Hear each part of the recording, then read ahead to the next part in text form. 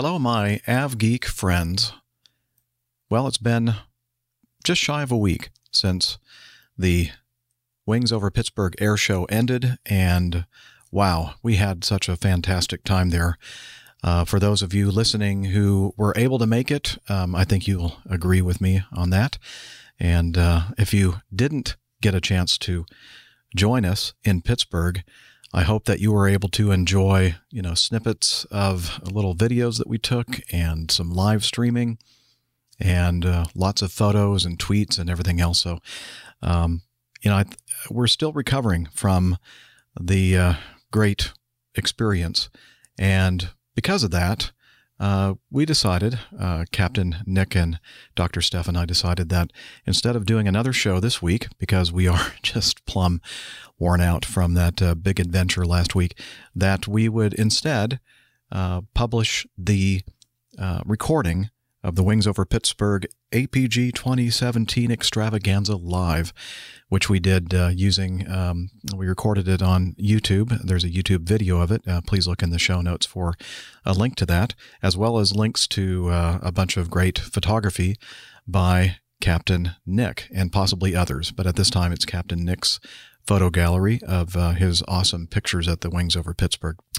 So, regular show next week, but this week we're taking a break, and instead we're giving you the audio of that great time that we had last Saturday night. Again, the Wings Over Pittsburgh APG 2017 Extravaganza Live. Enjoy. WAPG, airline pilot guy. APG from Pittsburgh in 3, 2, 1. Okay, welcome everyone then to the Wings Over Pittsburgh APG 2017 Extravaganza Live. Woohoo! So that's it, we're kicking things off then. So we're going to introduce everyone who's here on the panel. Well, you all should know who's here really, but we're going to start right at the bottom end there. He's the man who everyone knows. I didn't mean bottom end. Anyway. He's been on more podcasts than I've got fingers and toes. And it's our main man, Micah. Hello, everyone. It's great to be here. I thought you said it's great to be here next to my buddy, Captain Al. So next to Micah is someone some of you may know. He's notorious in the UK. He's the king of Royal Jet, and he's a great lover of everything Boeing. It's Captain Al. That's payback for what you took pictures of earlier on my camera. So, anyone wants to know, to ask me later. And next to Captain Al is one of the fantastic hosts of the Airplane Geeks podcast, and it's Pasadena Brian. Oh, I thought it was Matt.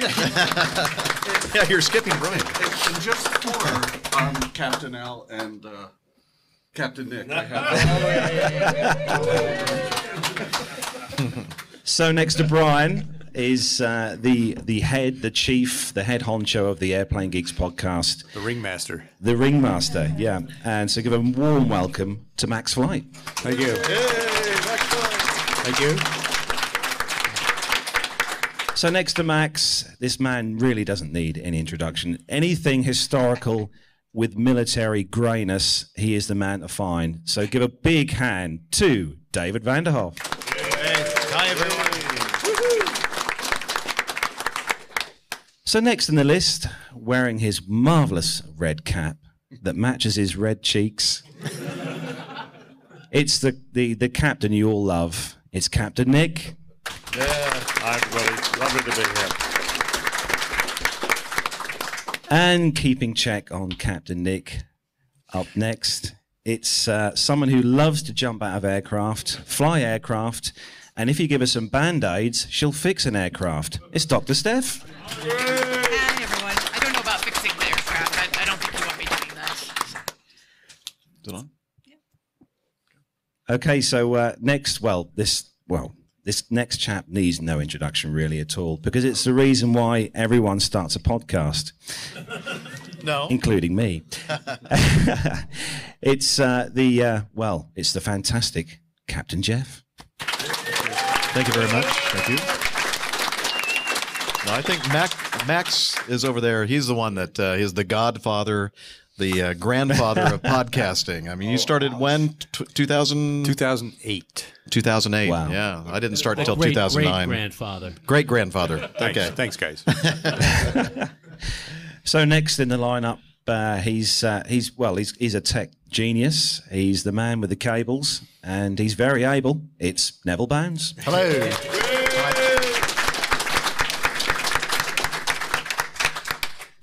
And next to Neville is my co-host on Plain Talking UK. It is the one who landed a 737-800 at Heathrow in a simulator perfectly a few weeks ago. It's Matt Smith. Hello. I'm not very good at selfies. And I'm Carlos. And there we go. That's me. The host of the incredibly crazy Plain Talking UK podcast. So we're going to hand it over to Jeff to kick off proceedings. Then I guess I need to push some buttons. Airline pilot guy, something or other extravaganza. What was it again? Wings over Pittsburgh. Wings over Pittsburgh. 2017. 2017 extravaganza and all that. Live.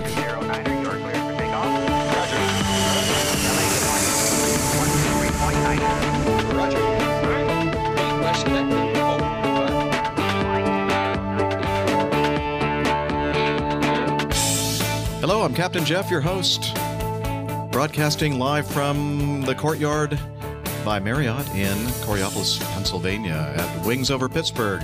And a big round of applause for our awesome live audience, please. Yes. In this episode, we're going to talk about the air show. We're going to talk about how everybody that's here up front on the panel and impressions of the show and what they were excited about and more. We have some feedback from folks that couldn't make it with us today. We're going to play that, and we're going to also have another Plane Tales, Flight 427, a crash in Pittsburgh. What a downer. That and more. So get all settled in, tray tables and seat backs in their upright and locked positions. Electronic devices powered on. Flight 271 is ready for pushback. Nice try. They changed my script again. And tell everybody here to keep their powered devices off for our bandwidth. Yeah. Okay. Well, hello, everyone. And it's so nice to see all of these red faces. Yeah, that's because the weather actually turned out to be pretty nice today. They were expecting kind of cruddy, overcast, and misty weather, and the sun broke out, and we have a lot of sunburned faces to show for it. And so it's so nice that so many people were able to make it here live in the audience. And for those of you that couldn't make it, we really miss you. We really wish that you could have made it with us. And we're going to hopefully have some of those joining us on the show today via Skype. And I think we should all kick off this whole thing first by doing something that was started in Farnborough in July of last year, our big extravaganza. And that has absolutely nothing to do with aviation, and that's nugget eating contest. Yeah. And the Dr. Steph and the Captain Al are going to have a rematch. And I believe, Dr. Steph, you won by a few. I won by a nugget last One nugget. last year. One nugget. Was pretty It was close. 27 to 28. And I'm pretty convinced that your nuggets are smaller than mine. But her nuggets are much nicer. Who purchased the nuggets last year, Al? Yeah, but they said some Americans came in and there was some undercounter There was some tactics. tampering? Is that what you're Yeah, accusing there's here? definitely some nugget tampering. The only difference is this year, the guys had 10 minutes last year at Farnborough. They're going to have 5 minutes this year. And then whatever, we'll just continue eating after this too. So it'll be fine. I'm 5 famished. minutes. I am too. Let's pull a chair up on either side of the table. Okay. So if you want to prepare yourselves, If you're guys. listening to the audio podcast, you're going to have to watch the video. So while they prepare the chicken nugget eating contest, you guys may be wondering why there's pens and paper around the room. You should find if on the desks here there's some pens and paper. we're going to have a competition on tonight's show, and the prize is a 2-CD set of some of the great stories that Mike has done for our show, The Geeks, APG, Plane Safety Podcast. Don't say any more. You're going to give away a the lot answer. more. So they're going to have questions anyway. You're going to have some question to answer to win the CDs, and I shall mark or collect the pieces of paper in towards the end of the show. So if you're all listening, the question is: there's 6 podcasts that Micah has had his segments played on. 6. I've already given you 3 of those. If you've forgotten, oh well. But there's 6 podcasts that Mike has had his segments played on. Can you name all 6 podcasts that Micah's segments have been played on? So the pens and papers are here. If you want to grab, there are more than one sheet here. If you want to grab a pen and, hand them back to me when you're ready. With your name on them. Oh, and don't forget to put your name on as well, yeah. And Carl, just because you come from Norwich, I'm not going to let you in, okay?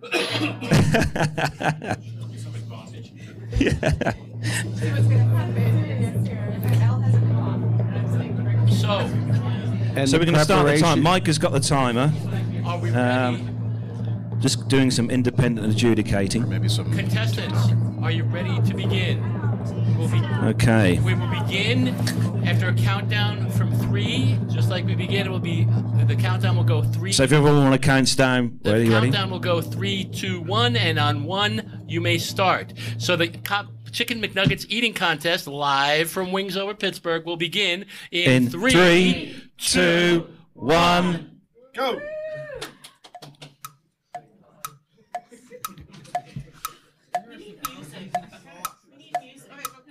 Okay, so I'd just like to point out as well that Al has today starved himself.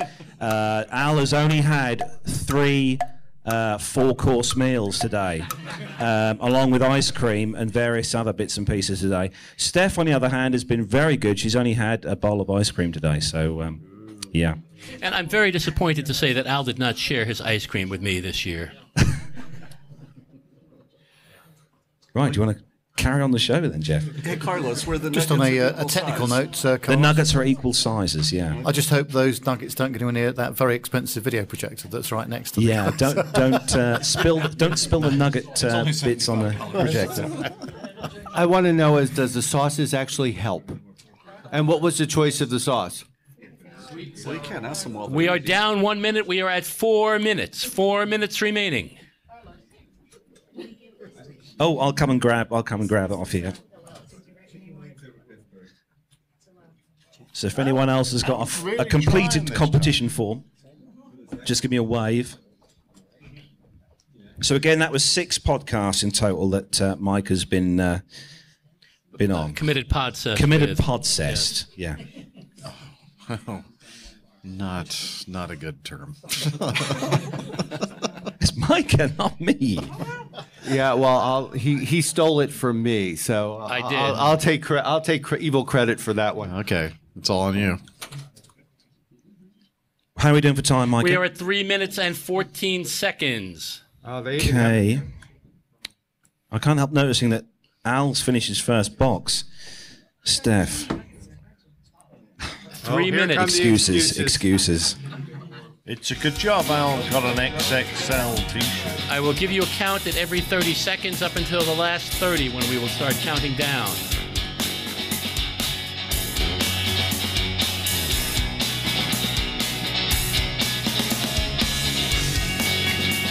This is frightening, folks. They're going down in less than a bite and a half.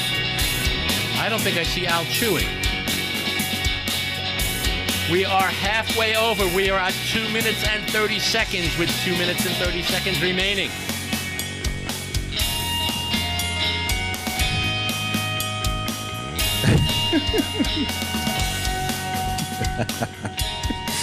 Could someone from the back please bring up another Angry Orchard hard cider? Because I believe that Al is going to need one by the time he's done with this. We are coming up on 2 minutes. 2 minutes. I'll see how the guys are doing. Oh dear, Steph, you may well lose your crown. Stop chewing. I definitely think Al's taking this more seriously this year. He's definitely taking this very seriously. So is this like the America's Cup? Whoever wins is the next host country for the McNugget Challenge? Probably so. I have a feeling the only thing that's going to stop Al is his heart attack.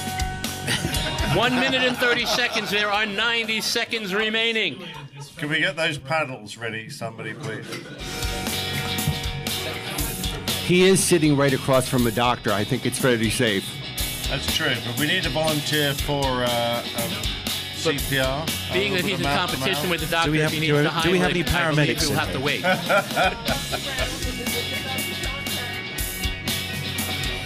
We are down to 1 minute. There are 60 seconds left. 1 minute call. 1 minute call. You know, I'd pay money to see Rob Mark do this. We all would. I think we all would. Now you see, Matt. aggressive behavior. Last spot. 45 seconds. 45 seconds. You missed all this fun last year, Max. So I can't believe what attitude Captain Al threw that box down with. 30 seconds. We are down to 30 seconds. you know there's fines for littering in this country, Al. 20, 19, 18, 17, 16, 15, 14, 13, 12, 11, 10, 9, 8, 7, 6, 5, 4, 3, 2, 1. Nuggets down. Nuggets down. Val's closed. Wait a minute, you're not done chewing. Okay. Just trying to think. Do I count the half-eaten ones? So Al has 1, 2, 3, 4, 5, 6, 7 left. Steph, you're on 1, 2, 3, 4, 5, 6, 7, 8, 9, 10. Captain Al. Congratulations to the winner and new champion, Captain Al. Now let's go do a power on stall. He's got 4 in his mouth right now. Yeah. But folks, Steph is still eating them.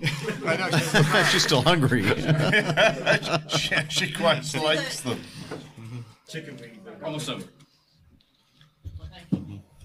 Well, they All right. survived, Jeff. They did survive. Congratulations, Captain Al.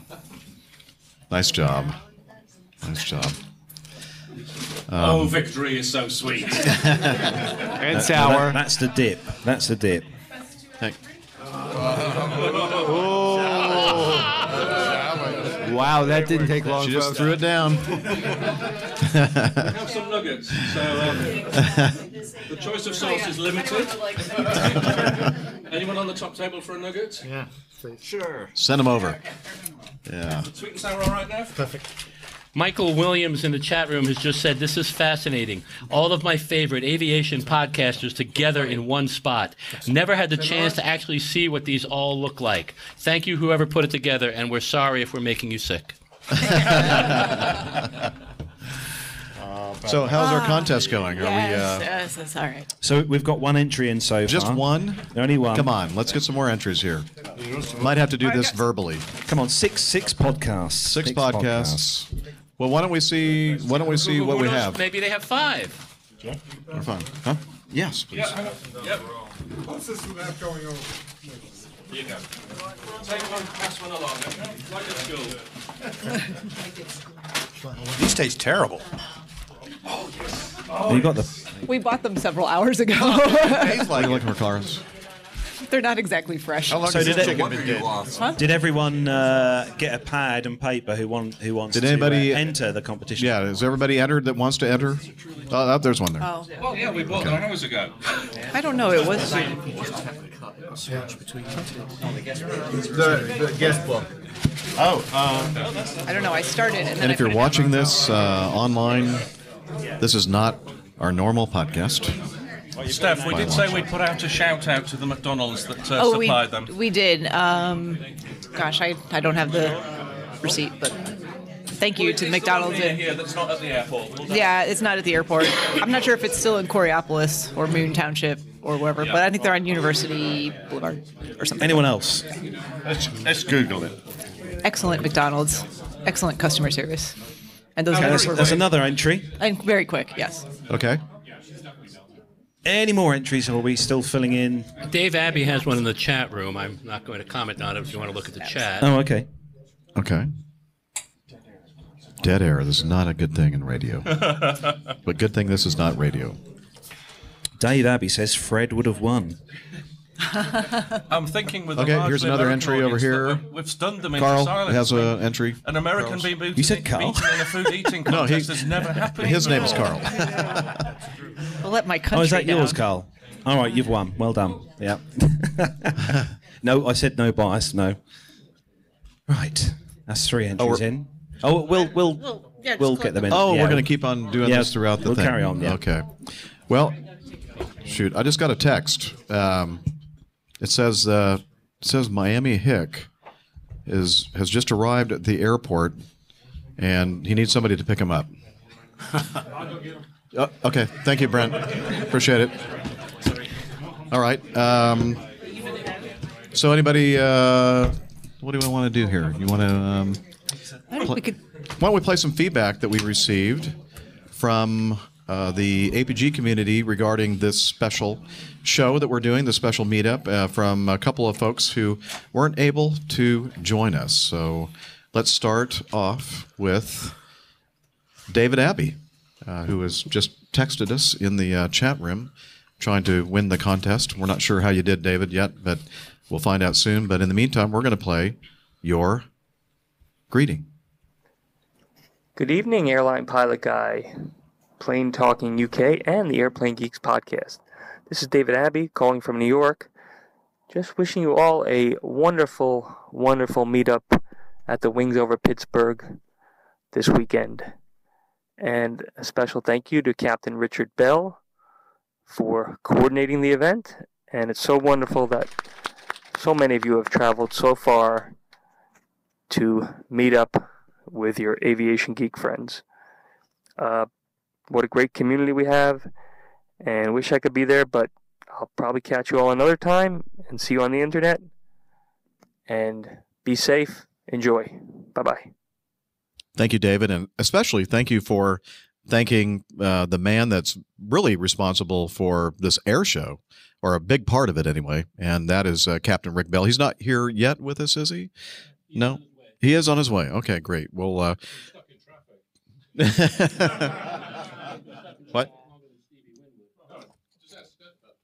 Oh, yeah, we heard about it. Yeah, pretty bad. So, Captain Richard Bell, man, we're going to thank him when he gets here, but David, we'll make sure that we forward your thanks to him. And thank you for taking the time to send us some feedback. And we also have some feedback from the Southern Hemisphere, Matt Buntingford. G'day guys, Matt coming to you from Melbourne, Victoria.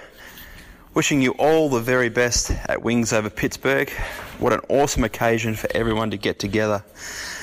Thank you, Captain Rick Bell, for your efforts in making this happen. I know it's been a long time coming, and a lot of you guys have been waiting for a while to get there. It's finally here, and I know you guys are all together and probably sharing a few amber ales between you, and if you haven't, you should have one in your hands. Wish we could be there, but obviously the tyranny of distance prohibits. Looking forward to catching up with some of you later this year. But on here. Whoa! Wow! It's Miami Hick. Whoa! Well, I'll hand this over to Miami Hick.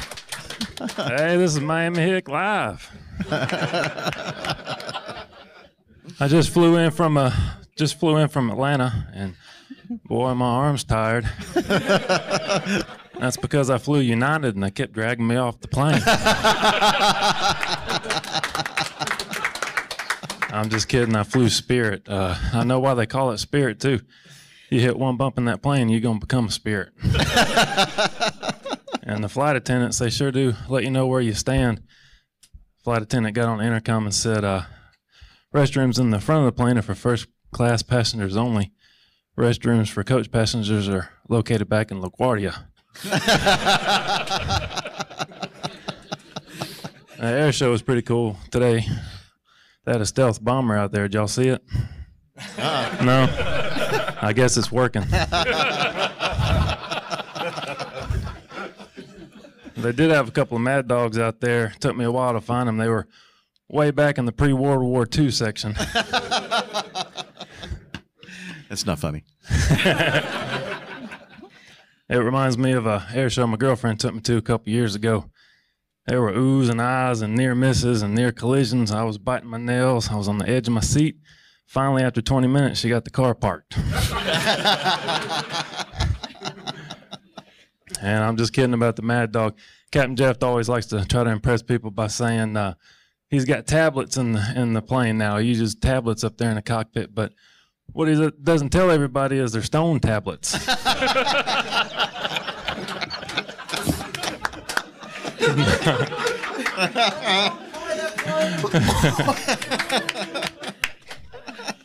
And Captain Jeff, he puts a smile on everybody's face because he's a joke.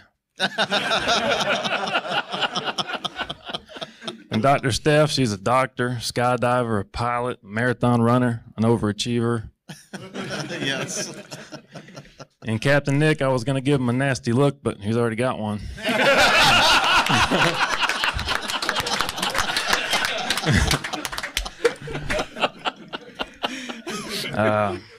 But I'm just glad to be a part of the community, and I'm proud to call everybody my friend, except for Nev.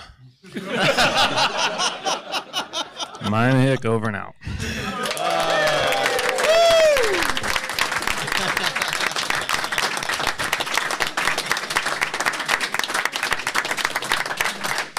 Thank you, thank you. I like your hat. Oh, thank you. I love the stripes. Yeah. Now I owe Matt Buntingframe an apology. We kind of interrupted his feed, but you know what I'm going to do? I'm going to save it until Rick gets here. But apparently the two pieces of feedback that we received all are thanking Captain Rick Bell, and he's not here yet, so that was bad timing on my part. So we'll play this, Matthew. If you're watching via the online thing, we'll play it again a little bit later after Rick has gotten here. So let's see. What do you want to do next? Do you want to let's say hello again to our guest panelists. Micah, of course, we know that he is on many different podcasts, and we're not going to say how many because that would spoil the contest, and we're still doing right now. So take it away, Micah. What do you think about this show and meeting all these people here? It's really awful. Yeah. Okay, could you cut Micah's mic? I told you. Okay, thank you. It's just amazing. It's fabulous to see everyone, all my friends up here, who would have expected to see them all within a little less than a year. So that's pretty special. But today was rather unbelievable out at the air show. Those of you who were there know what I'm talking about because you saw it all. Those of you in the chat room, I'm sorry you missed it. And let me talk about the two biggest highlights. The biggest one, the most surprising highlight that I had today was finding out that this product here, this wonderful Equate Ultra Protection Sunscreen, is also pepper spray.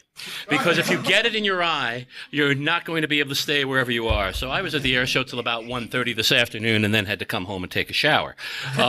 It was just miserable. But I do have to say that the Air Force medical staff was incredible. They flushed me, but like any other floater, I just wouldn't go away.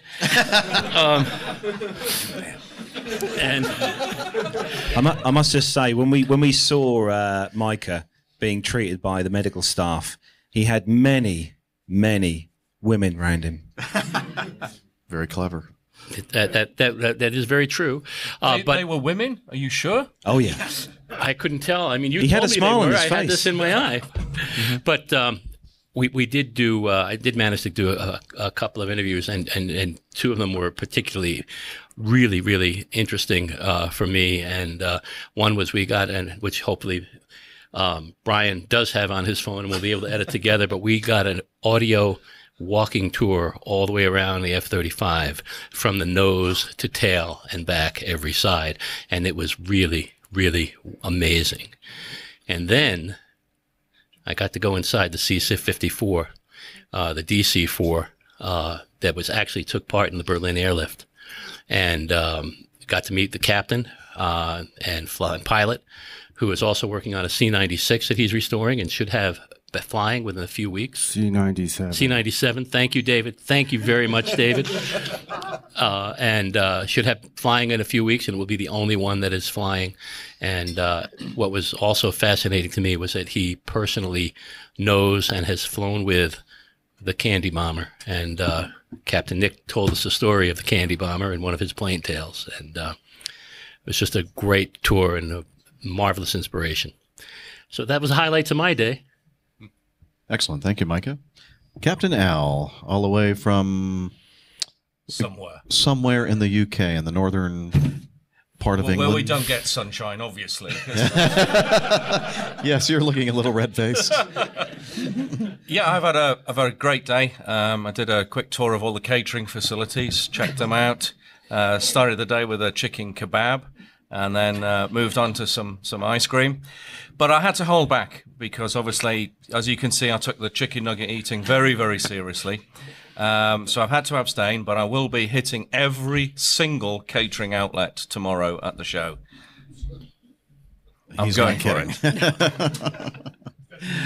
So what have you, well, I guess we know what you find best about the whole show is the catering. I was quite impressed, actually. When you sometimes go to these events, you see things and you think, oh, they look quite nice, and then you get it and you go, not really. But the chicken kebab, I think a few guys here had the chicken kebab, and they really did live up to their looks. So, I'll be making a return visit there for 2 or 3. Yeah, skip the pork roll, though. Yeah. Yeah. Well, it's Pasadena Brian, and out from the West Coast. And what's your impression of the show here, Brian? And anything? Well, certainly so far the most memorable thing was my United flight experience getting here. Right. We heard about that. Yeah, there's a bit of a challenge there. No, it was actually meeting all of you guys in the audience and other people that I met at the show. There was a guy that had a Airplane Geeks t-shirt on, and so there's a listener out there, and so just running into these people were, and that to me has been the best part of the show. Excellent. Max Flight. Well, the people, blah, blah, blah, blah. The engines. It was a good day for Pratt & Whitney. We had the F-22, we had the F-16s, we had the Geico Skytypers for you round engine folks. We had the F-35, which brings me to my first major disappointment of the event. That was Micah. When Drone Mama and I got up and saw the F-35, we just made a beeline. We didn't stop. She actually worked on that program at Pratt, so we have a strong connection to the F-135 engine that's in the F-35. So we get up there and we're talking to the pilot there. I'm getting the mic out of the bag. The recorder's getting ready. I asked him if we can do an interview. He said, sure, he asked me where it's from. I said, Airplane Geeks. He said, oh, I already talked to somebody from Airplane Geeks. And he pulls out this card, and it's Micah. He says, oh, yeah, we talked for about 25 minutes. So I said, all right. He was actually willing to talk some more, but I said, no, if Micah's got 25 minutes, that's plenty. So can I just say that Brian also had those 25 minutes, and Carlos had those 25 minutes. So it's really only about 8 minutes apiece. He's deflecting the blame. He is. Well, one of the best parts about that interview is, so we do this incredible interview, and then I go to save the file, and the file's not there. And I almost have a heart attack, and then I clicked around a bit And more. just remind me, what is your sort of day-to-day job? Is it due to technology? I mean, is it an unfamiliar field for you? Completely, yes. I have nothing to do with this. But wait, there's even more about that because Brian tells me, and I tell the public affairs officer and the pilot, who said, "Well, okay, we'll do it again." And Brian said, "Oh, I found it. It's there. We're all set." But I can't. I can't thank the Air Force enough because they were all set to do it again with us, and then they were set to do it again with you. So that's really shows a lot. Great bunch. Great bunch. I think almost that, as hospital as the hospital. Well, they're almost as nice as the Airbus people. Very true. Airbus took care of Brian and I very well at Farnborough. Yep. Hey Max, what's the engine in the F-22? It's another PW100 series. What is it? The F-119? F-119. Well, I can tell you that was the loudest. As Two far as, pair. Yeah, two of them together, and that was, to me, was the loudest of all the engines. Yeah, or I guess maybe it was so close in. It was a very impressive demonstration. It's got dual nozzles. Vector thrust novel. Oh, no wonder it was doing that. That's how it can do some of those things. If you look up in the air and you watch this thing move around and you say, how can an airplane do that? You know, I took aerodynamics in college, and none of that was in any of my courses or books. Yeah. I remember years ago when Pratt & Whitney was trying to develop some of these vectored thrust nozzles, and as you might expect, there's a lot of titanium content in those nozzles, and the difficulty was, how do you machine titanium sheet metal?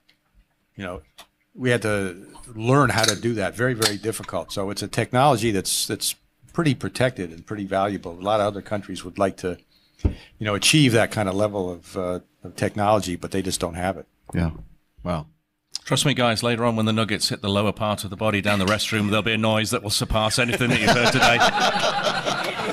And I would like to clarify that Al is speaking only for himself. Yeah, ladies don't fart, they just rumble, isn't that right? Yes, very true. Well, sorry. Stop right now. You know what's good for you.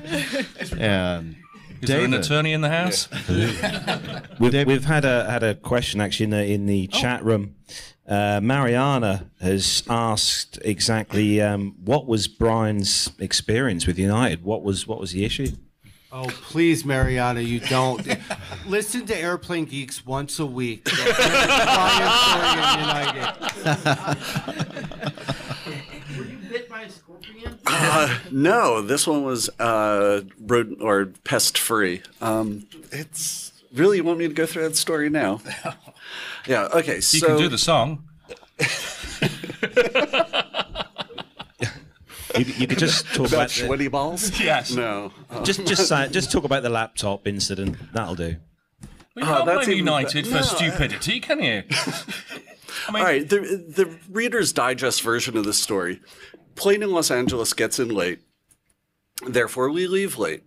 We also leave late because there's a malfunctioning lav on the plane, and they decide to fix it instead of handing out plastic cups that apparently United's very good at now for people to relieve themselves in. So they wanted to fix it, and that's okay. Mid-air, I tell the flight crew, it's like, hey, I have really tight connection in Chicago, and it's the last flight of the day, so I'd really appreciate if they could have the plane held for me. Land at the B gates in Chicago. I'm departing from the C gates, run through the airport, get over there, and the distance from about here to the door, I watch them close the door.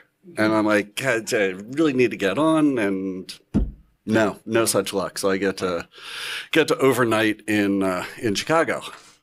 As a side to that, you spent the night with Rob? No. Again? That's a different podcast. So if my boss is listening, I do work on airplane all the time, except really I don't. On this flight, however, I took my laptop out and I was doing work and I had to go use the working lav. So I put the laptop down between my seat and the wall. And because when I got back, I'm not used to doing work on the plane. I went on doing whatever, and I left the laptop on the plane. So, yeah. So, and this is my work laptop, and my life is in that computer. So, the next morning I went back to the airport, and there were a bunch of really nice people, and they actually ended up finding it and getting it back to me. Yeah, so the people in the... That's unusual. Yeah, the people in the club room, there were 3 of them that really went out of their way to help. So as much negative stuff as I say about United, there are have actually you checked some... your internet search history since it's been out of your possession? I know not to give you a camera, that's for sure. Yeah, so a good part and a not so good part. Very good. So, David, I know you're the historian for the Airplane Geeks. Anything other than the apparently the Mad Dogs that I didn't see in the pre-World War II area that Actually, in all fairness, it was a bit of a homecoming for me. If you've listened to Airplane Geeks, you know my father was base civil engineer for the 913th. Well, the sister squadron to the 913th was the 911th. So I sort of grew up coming out here when Dad had business trips. We would, and I got to see 4 C-130s doing 4 C-130 things, and spent the day with Jennifer, and she got to see my eyes water and tear up while I saw 4 Herculeses cranking and breaking over the field. And it was a good day. For those people in this room who've accused me of seeing everything on the airfield, I had my first experience in a P-8, which was really nice. We got a nice interview with the P-8 Poseidon, which our UK listeners and our Australian listeners are going to be excited about. And overall, it's a really good air show. You can't beat Sean Tucker. He's the pilot's pilot, and he does things with an airplane that's just perfectly unnatural. So you watch the F-22 and you go, that's not right. And then you watch Sean Tucker do something even worse. And you just sort of get, and well, I've always said you don't eat and watch Sean Tucker immediately. You know, you eat, wait a couple hours, then watch Sean Tucker. Because if you don't, every time he pulls out inverted, you're going to get a bit sick. But really good static displays. Really good. My Geico Sky Typers put on a really good show today. And overall, it was, besides the beer runs and the pizza runs and all of the dinners and indigestion, I don't know how Al does it. It's been a really Training good weekend. courses are available. My rates are very understandable. So really good show. Looking forward to sending out photographs, and was a nice homecoming. Haven't been to Pittsburgh International, the Air Force Reserve facility here since, God forbid, 30 some odd years. So it was a good homecoming. And apparently everybody on the air show circuit knows David Vanderhoof, because every time we've been out in public eating somewhere, at least 3 or 4 groups of people say hi to, hey, is that David? Yeah. It's amazing. Popular guy. Thank you, David. Well, Captain Nick, thank you very much. And let's do All right. So I don't think this mic's working. So this was my first American Air Show, and I was really kind of looking forward to repeating the Farnborough experience, and it was going to be even better because the wonderful Stephen Ivy had promised to fly me here in his Mooney. So I was going to get myself to Atlanta, and we were going to get into his beautiful, and now having seen it, I'm just even more devastated because it's a wonderful looking flying machine. And it was owned by quite a famous guy. I'm sure Stephen can shout out his name. Pat Epps. Okay, so he's well known, and it's his old machine that Stephen now owns, and it's a wonderful looking aircraft. But of course, he decided to leave the day before I arrived. So I kind of missed that opportunity, and then I thought, well, at least he could fly me back. But he's going to leave the day before I do. So I'm not quite sure whether it's flying with me or what, but I don't know. I'm really looking forward to a chance to have a go in that machine, Stephen, one day perhaps.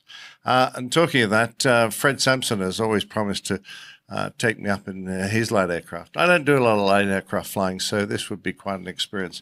So I really enjoyed walking around with Fred today because he's quite an experienced aerobatic pilot in his own right. He went to the same flight school that Sean Tucker learned his trade at. And it was a delight to stand beside him and listen to him describe some of the maneuvers that Sean Tucker was doing in that incredible biplane that he flies. And Fred's a marvelous guy. He's a great raconteur and he knows a lot of stuff. And that was an absolute joy for me.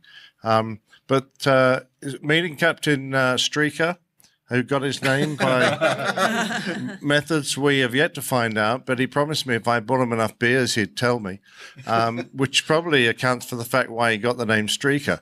He was drinking too much beer.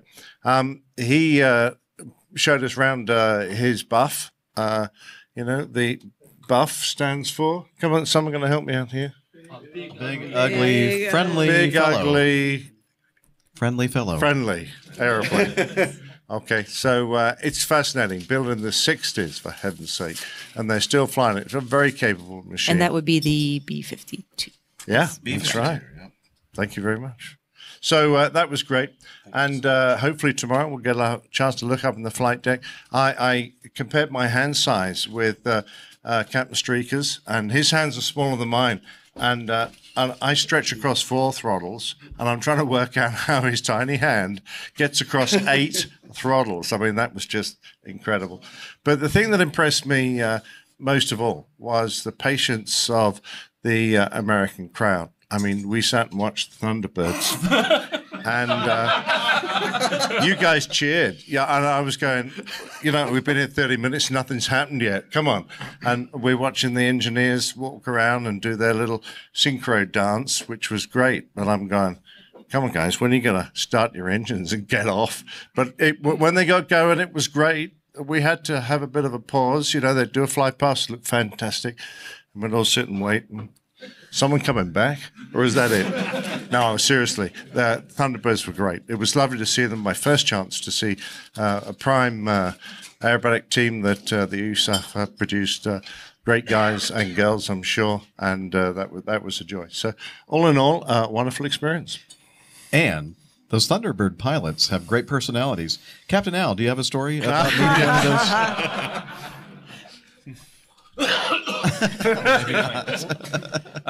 Yeah, I do have a little story. I felt that there was potential to be deported yesterday due to a diplomatic incident. Oh, there's still potential. Yeah. The Thunderbirds, who travel light when it comes to support staff, of how many aircraft are there in the Thunderbirds? Well, not very many, mate. There's a box 4 and a couple of loose ones that float around. And presumably they carry a couple of spares just in case it goes tech. So there's not too many of them, but they took out 90 rooms in the hotel. So that 128 support staff. I believe, yeah. So there's a lot of people there going around shining boots and tires and stuff. So I was just chatting to one of them, and I haven't no idea whether it's the top man, the head honcho, or just the new hire. But I was just sort of saying, "Are you with the Thunderbirds?" And he was kind of looking and going, "Yeah, I'm with the Thunderbirds. I've got the bag." And I thought, "Okay, great." So I said, "I take it you guys are aiming to be as good as the Red Arrows someday." And his face just went to that sort of kind of expression that you see in someone who's going to hit you. And I could see the cogs going round. Corporate policy, we do not hit the public. Corporate policy, we do not hit the public. And I kind of thought, okay, well, I'll just step away and leave him to it. But yeah, it was interesting. They don't seem to have any sense of humour whatsoever.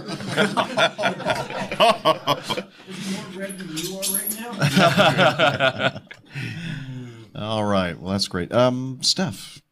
Yeah, so it's been a really lovely day, and as most of the others have said, it's great to see and meet so many of you and put faces to names, and that's just really, really awesome. And certainly there's quite a few of you here that I've interacted with in the past that I've not met in person before this weekend, so that's awesome. In terms of what we've seen at the air show today, I really enjoyed watching the C-130s and the paratroopers. That was a lot of fun. I can't imagine getting out of an airplane at 1,250 feet with a round parachute, and then Not the grey one. Yeah. I mean, you'd have thought that they might have gone for a little bit something more colourful, well, party, My canopy is like yellow and blue. It's very fun. I still can't imagine jumping out of a perfectly good aircraft. So right, but their round canopies are not as maneuverable certainly as the Ram Air canopies that I'm used to jumping, and they don't. So maybe have a lot I should of go and chat flare. to them tomorrow and ask them. Are you hoping to have proper canopies at some point? Yes. I think if you ask them that question, that would go over quite well. Also, I'm getting the hang of this. We're gonna start a hashtag Get Al Deported, and everyone can submit their ideas now. And not being able to flare and land gently into the ground and having to do a parachute landing fall every time. So it was fun I was trying. They were kind of far away from, landing out in the middle of the field. So I was trying to watch their technique, but it was cool to watch. Really enjoyed They were aiming for somewhere closer. Well, they don't really have a whole lot of control over where they're going. So yeah, that was really cool. I really enjoyed the F-22 and the F-18 as well on the flying displays. So, and then, obviously the nugget eating contest, but I think, best 2 out of 3. So that was round 2 where scores tied. Are you 1-1. still claiming that that the Nuggets weren't up to your exacting standards? No, I was just having a moment there with the Nuggets. Steph, which was better, the 18 or the F-22? I really like the F-18 better. Oh, you're my girl. Quick question from the chat room, Brian. Would you be prepared to jump out of a United Airlines flight with a parachute? with or without a parachute? With a parachute. With a parachute. I think it'd be fun doing it actually out of a 727 with a whole lot of cash. Yeah. What film was that? I guess it's my turn. It's your turn, John. Thank you. So when we were getting close to having this event. Oh, wait a minute. I must interrupt myself. Oh, and there's Captain Rick Bell.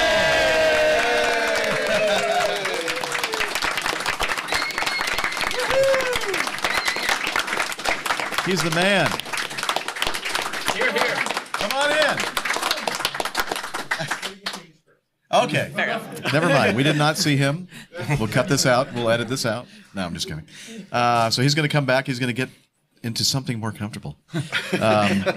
Anyway, so when we were looking at a lot of us were looking at the weather as we got closer and closer and closer to this event, and it really looked like it was going to be really cruddy weather. In fact, about 10 days out, it looked like both of these days were going to be rainy, and we were thinking, gosh, are they even going to be able to do any of the demonstrations? And so we were concerned about that, and somebody was asking me, is this going to be just a complete blowout? And I said, no.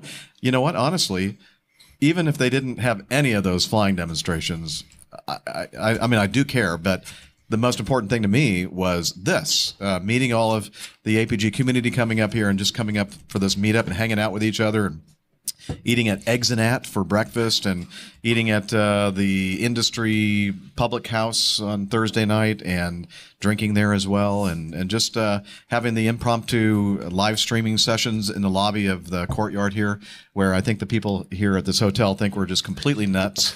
And we got a lot of strange looks from people. We're here, are these people sitting in these chairs with microphones and cameras and everything else thinking, hey, it must be celebrities or something. I think they're wondering No, we're not. I think they're wondering if all pilots drink this much. Yeah. So that is what I mean, and that's the same thing for Farnborough in July. How did I do, Farnborough?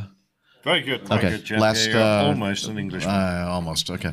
Last year, again, the demonstrations and the static displays, all that stuff was huge. But for me, what I took away from the whole thing was meeting all these great listeners of all these aviation podcasts in the UK, and people came from all over Europe, and it was just amazing. So, to me, it was going to be a success regardless of what happened with the weather and whether or not we had, a great air show or not. And gravy, we're having a great air show. And today was much better weather than they were expecting, and tomorrow should be just amazing. So, that to me is the highlight of all this, and I look forward to hanging out and talking more with the community and watching some more great airplane demonstrations tomorrow.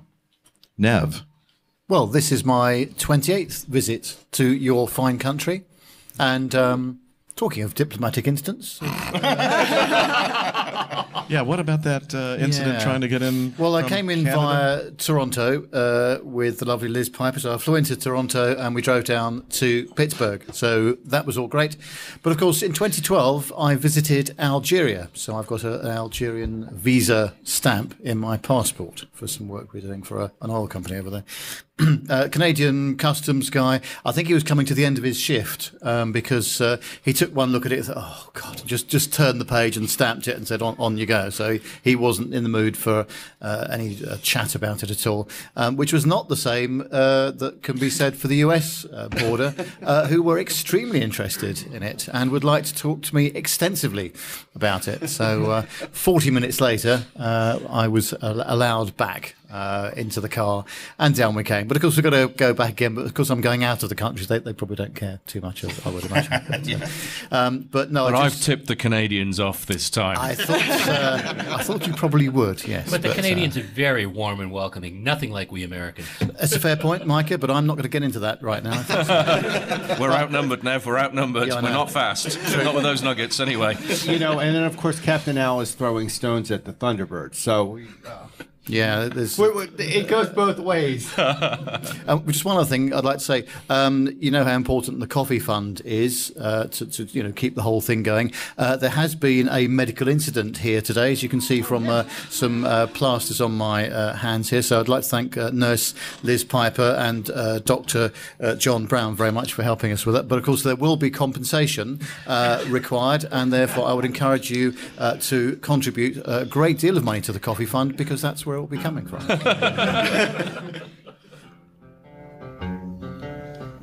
So, because the coffee fund will be completely drained to pay for Nev's medical expenses, this is a great time to talk about the coffee fund. I wasn't planning on doing this, but apparently we're in an urgent situation. So if you want to help out and replenish the coffee fund, head over to airlinePilotGuy.com/coffee, and you can thank Neville Bounds for that.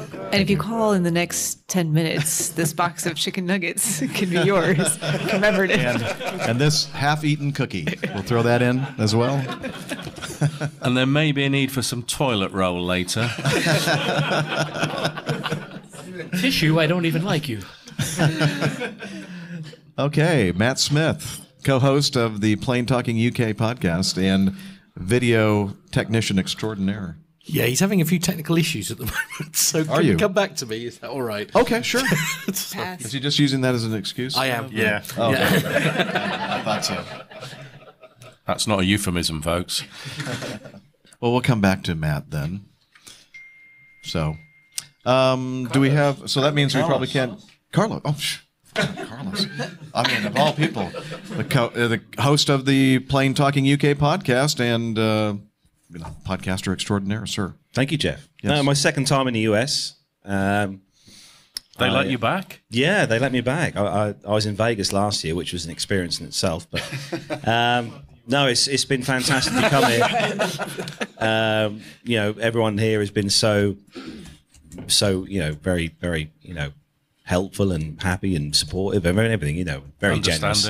Understanding, yeah. And no, it's been really good to meet a lot of the listeners and stuff at the show. People do actually listen to us, Matt. Like, actually, yeah, I know. It shocks me as well. It's a great aid to sleep. Your effort works, yeah. But no, I just want to say a big thanks to everyone who listens to our show. That we really do appreciate all our US listeners. And I just want to let you know, I was looking at the server downloads just about 3 hours ago, and you guys in the US are literally 2,500 downloads behind the UK in being the #1 downloader of our show. So, yeah, thanks to everyone in the US who downloads and listens to our show each week. We really do appreciate it. So, thank you. Did you get the Airplane Geeks bump from last week? Yes, I did. Thank you. Yeah. Yes. By the way, a great episode. Every episode of Airplane Geeks is great, but this one in particular is very special because Carlos Stebbings was the guest. I know. And it was very nice to be on the show. So big thanks to the guys at the Geeks for allowing me to. And it's not often the our show. guests actually stalk us from a foreign country a week later. But it's nice to finally meet you in person. Obviously, I've already seen Brian in Farnborough last year, but no, Max and David, it's great to meet you guys. Yeah, it's fantastic. Thank you. And Jeff, we've talked about the 3 podcasts that are here. We have. You've got someone special to mention, actually, well, Micah. Yeah, we've got, Plane Talking UK is here, Carlos and Matt, and we have the Airline Pilot Guy is here, and we have the Airplane Geeks here, but we also have the UAV Digest here, and from the UAV Digest, 2 people are on our panel, and of course, there's Drone Mama herself. Yeah. A few words, Drone Mama, come on. Oh, geez, I really don't like the limelight at all, but I somehow got roped into volunteering to publish UAV Digest, and it's an interesting thing, and I'm glad to be able to help Max out with his weekly endeavors. And today you posted a lot on Instagram. Yes, I did. So on the Airplane Geeks Instagram, if you're looking for some photos from the show, there's a lot of great stuff up there to look at. And David has told me that I've improperly identified some things. but give Drone Mama a big round of applause. Come on, love. We really can't do the show UAV Digest without Drone Mama. Max and I are really good at doing stuff, but our text and spelling and grammar aren't the greatest. So our show notes are spectacular only because Max and I aren't doing them. Right, yes. Well, thank you. We have somebody speaking of the chat room, Philip Davis from the UK, said, if Jeff sees this message, can you say a massive thank you to all the podcasters who spend an awful lot of their time educating and entertaining us all? And he puts in all caps, thank you all very much. So thank you, Philip, for sending that message to us. And let's see, is Captain Rick back? No. He's still gone? Nope. Okay, so we'll put off playing that message from Matt Buntingframe. And yeah, this might be a good time for this week's installment of Plane Tales. The Old Pilot's Plane Tales, Flight 427 to Pittsburgh. On a beautifully clear and warm evening in western Pennsylvania, on the 8th of September 1994, US Air Flight 427 began its approach to Pittsburgh International Airport. The Boeing 737, carrying 127 passengers and crew of 5, was making a routine trip from Chicago and was due to land in Pittsburgh around 7:15 p.m. It never got there. At about 7 p.m., Captain Peter Germano and First Officer Charles Emmett prepared for their approach and chatted about the bright sun they'd have to deal with and grumbled about the heavy air traffic around Pittsburgh that inevitably caused delays. Their banter gave way quickly to exclamations of surprise and then horror as their aircraft suddenly and inexplicably yawed to the left, rolled over, and began to spiral downwards.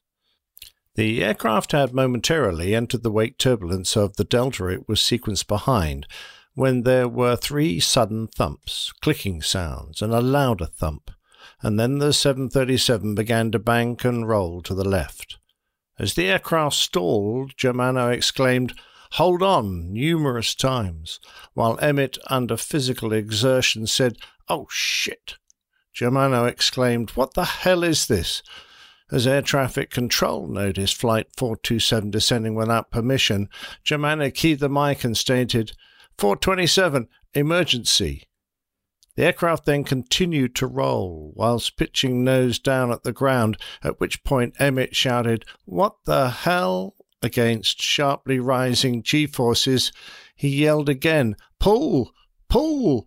3 consecutive times before screaming, during which Emmett stated, "God, no," seconds before impact.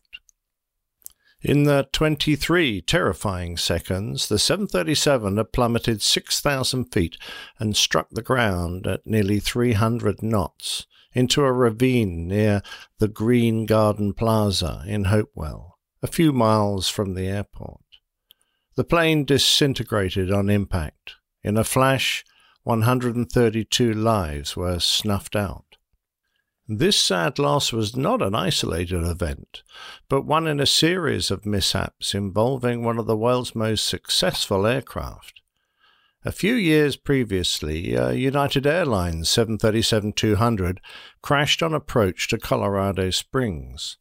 The aircraft unexpectedly rolled right and pitched nose down, and although the crew tried to initiate a go-around by selecting 15 flaps and increasing the thrust, the aircraft continued to spiral downwards, reaching over 4G until it impacted the ground 4 miles short of the runway, killing everyone on board. In the aftermath of this accident, the data proved insufficient to establish a cause, and for only the 4th time in the history of the NTSB, the final report was issued with an undetermined probable cause. The list of similar crashes grew when in 1992, a Copper Airlines 737-200 flipped onto its back and crashed. 1994 saw a Sahara Airlines perform a training touch and go and slew off sideways to slam into a Russian aircraft. And a month later, Captain Ray Miller, a Continental Airlines pilot, struggled to keep control of his aircraft when it rolled violently to the right and continued to pull right for about 18 minutes. In 1997, a Silk Air 737-300 rolled and dived into the ground, killing 104, and in 1999, a Metrojet 737-200 experienced a serious rudder deflection in the cruise. However, perhaps the most telling incident involved Captain Brian Bishop, who fought off 2 hard, inadvertent rudder swings, narrowly keeping control as he prepared to land his East Winds Airlines 737-200 at Richmond. Boeing found that the yaw damper, an automatic rudder adjusting device, had been misrigged and theorized that it had surprised Bishop by deflecting the rudder slightly further to the right than it should have. To test this theory, Boeing test pilot Michael Hewitt accompanied Bishop on a flight on the same East Wind jet. Boeing rigged the cockpit so a technician could make the yaw damper order a series of right deflections. Bishop, however, easily kept control of the plane. Hewitt suggested that Bishop probably overreacted to a similar rogue yaw damper signal the night of the incident, but Bishop insisted a much stronger force had nearly twisted his jet into its dangerous dive, and he noted that his rudder pedal had also locked up. "This wasn't anything like that night," Bishop recalled. "I was trying to tell Hewitt the rudder didn't feel this way. It didn't have any effect at all that night." But Hewitt says it was dark and you weren't expecting anything. Well, true, but either way, this was about 1/10 of what I felt. There were more incidents of lesser significance, but all told, the NTSB listed 112 such rudder events over a 20-year period. However, to put this into context, the 737 family of airliners are the best-selling commercial jet airliner in history, as production approaches the 10,000 mark, with over 4,000 currently on order. As of 2015, the hull loss rate per million departures of the original series stood at 1.75, which compares favourably with the early 747s at 2.85, but not as safe as the MD-80 at 0.66 or the L-1011 at 0.75. Back in the 1960s, when the 737 was being designed in competition with many other rival aircraft, to speed up the process, Boeing used a great deal of common components from the 727, some 60% in fact. However, one area that differed was the design of the rudder. Unlike most other twin aircraft with a strong potential asymmetric force, it had a single rudder and a single power control unit to move it. Through clever design, the single PCU cylinder provided power to move the rudder in both directions through a dual concentric servo valve, one of which provided a backup in case of failure. However, as the losses and incidents mounted, suspicion began to fall on the design and vulnerability of the rudder PCU. According to US Airways, the cause of the Pittsburgh crash was an uncommanded full rudder deflection or rudder reversal that placed the aircraft in a flight regime from which recovery was not possible using the known recovery procedures. A contributing cause of this accident was the manufacturer's failure to advise operators that there was a speed below which the aircraft's lateral control authority was insufficient to counter a full rudder deflection. A statement from the Airline Pilots Association stated, "ALPA believes that the airplane experienced an uncommanded full rudder deflection. This deflection was a result of the main rudder power control unit secondary valve jamming, which resulted in a primary valve overstroke. This secondary valve jam and primary valve overstroke caused US Air 427 to roll uncontrollably and dive into the ground. Once the full rudder hardover occurred, the flight crew were unable to counter the resulting roll with aileron because the 737 does not have sufficient lateral control authority to balance a full rudder input in certain areas of the flight envelope."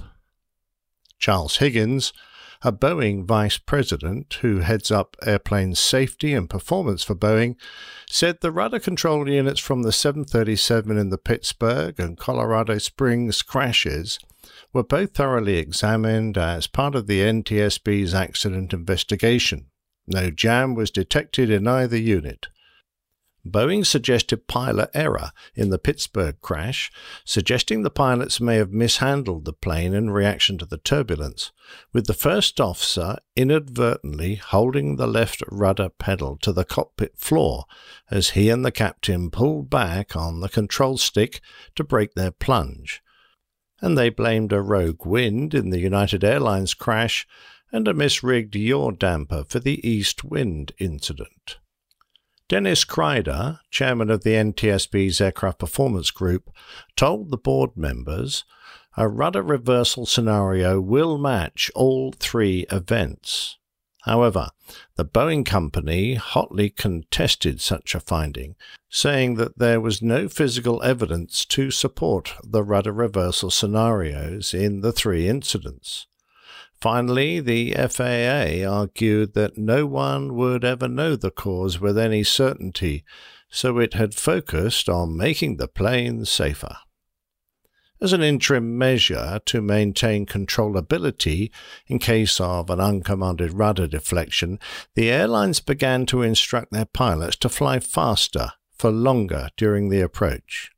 Above 190 knots with flaps at between 1 and 10, should the rudder move to full deflection, there would be enough aileron force available to overcome the rolling effect of the rudder. However, that speed increased with G-loading.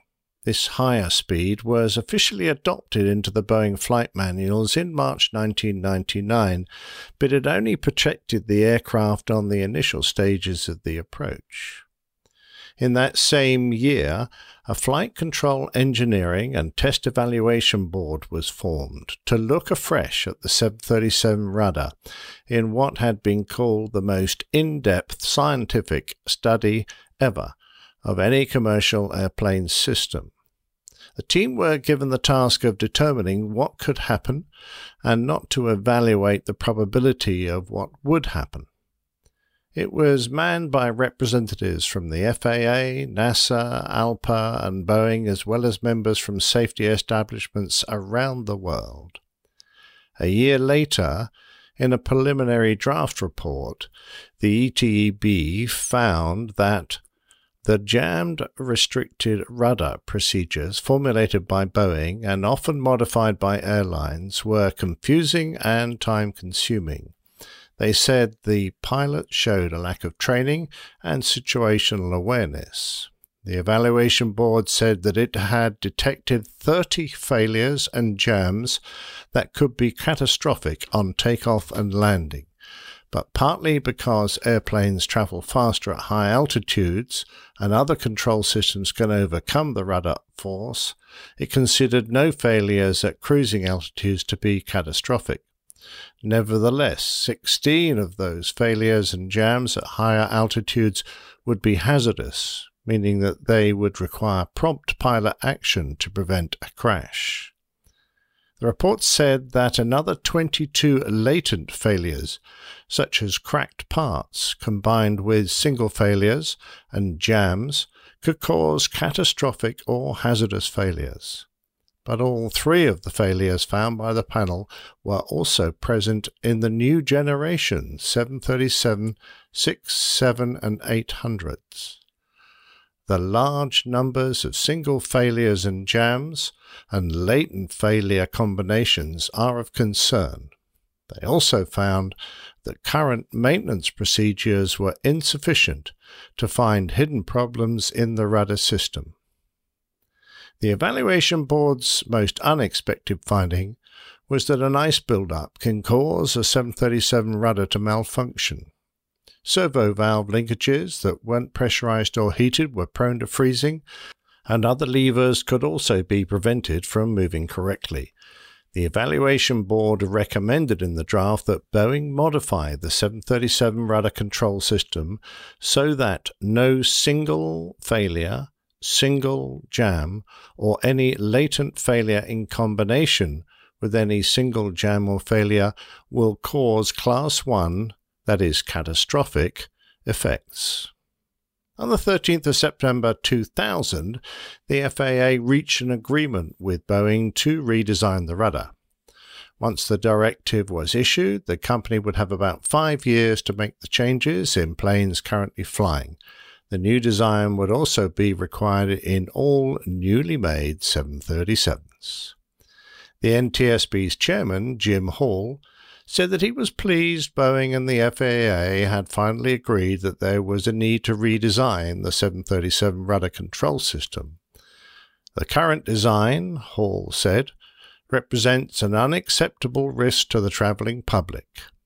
He went on, I hope this redesign and retrofit can be accomplished expeditiously so that the major recommendations of our accident report last year will be realized. A reliable, redundant rudder system for the Boeing 737. Boeing's Alan Bailey, the engineer in charge of the 737's safety certification, said, "We are not fixing a safety problem with this enhancement we are making."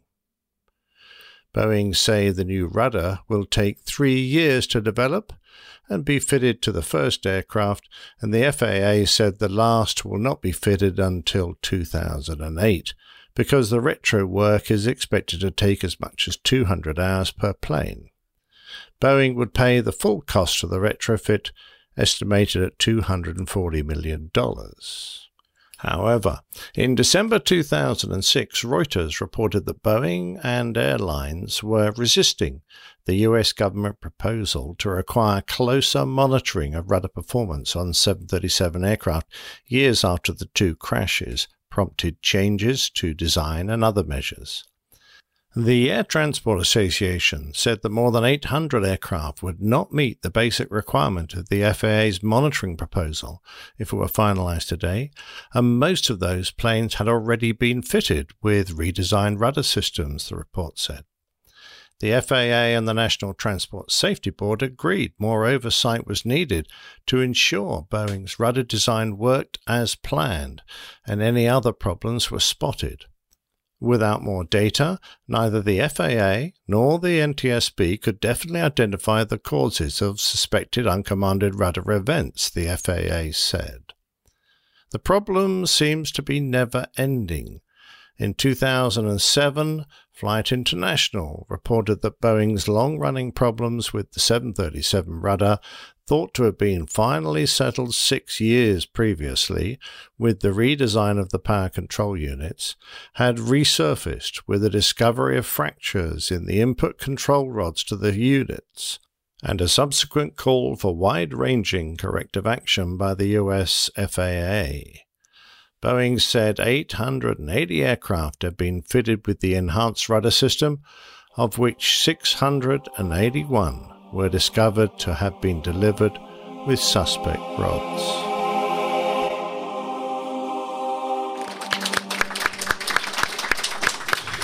So what is your conclusion to all of this? I mean, what is your feeling regarding, did Boeing know, do you think? I tried to stay, and I know you won't quite understand this, but it's really hard when you have a fondness for one manufacturer over another to stay completely impartial. But when I did this, I purposely tried not to include any personal opinion. I just extracted text and testimony from renowned bodies like the Airline Pilots Association, like the NTSB and the FAA. So every piece of information in that, none of it is personal, none of it is my opinion. It is all extracted from public documents that are available. And I try to mention the 737 is a very safe aircraft. It has an excellent safety record, particularly the later versions.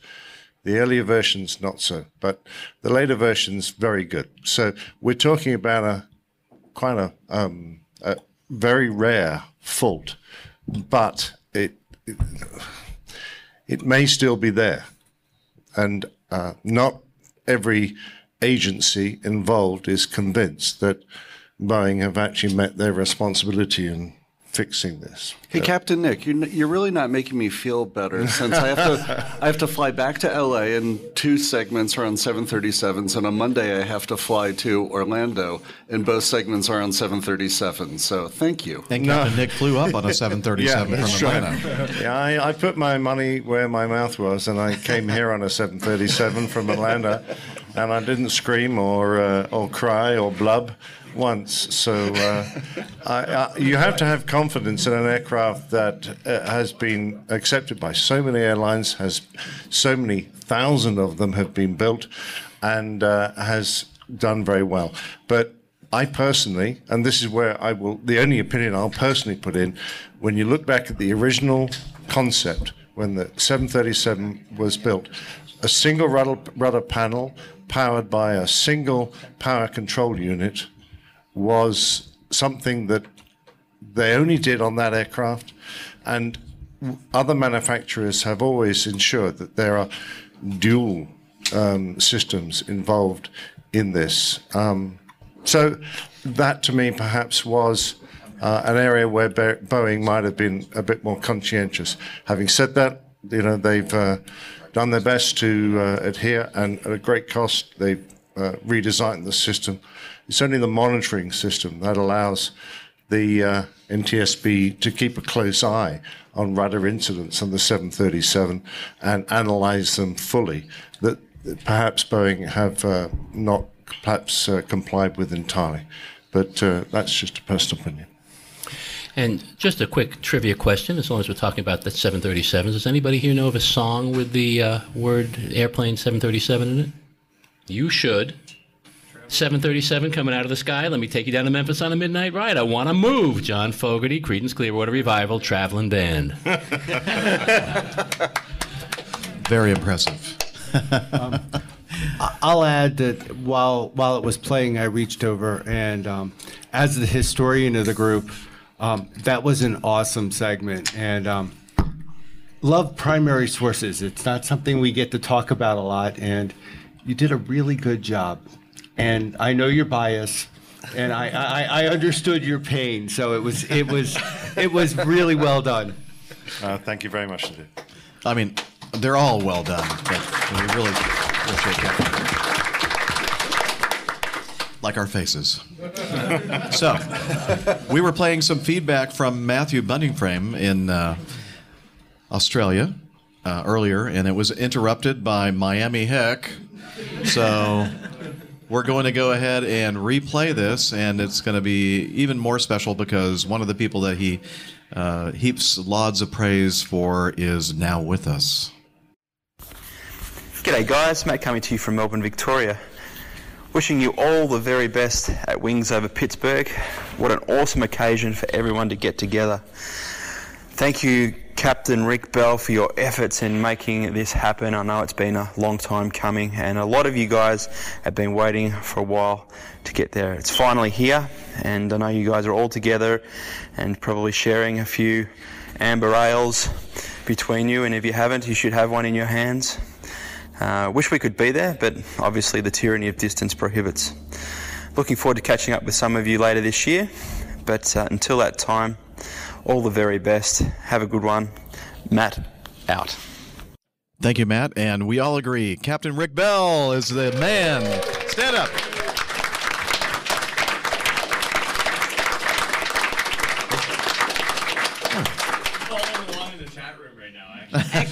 Yeah, you are. He's in the chat. We're going to speak to you live now, Rick, for everyone who's listening. Hi.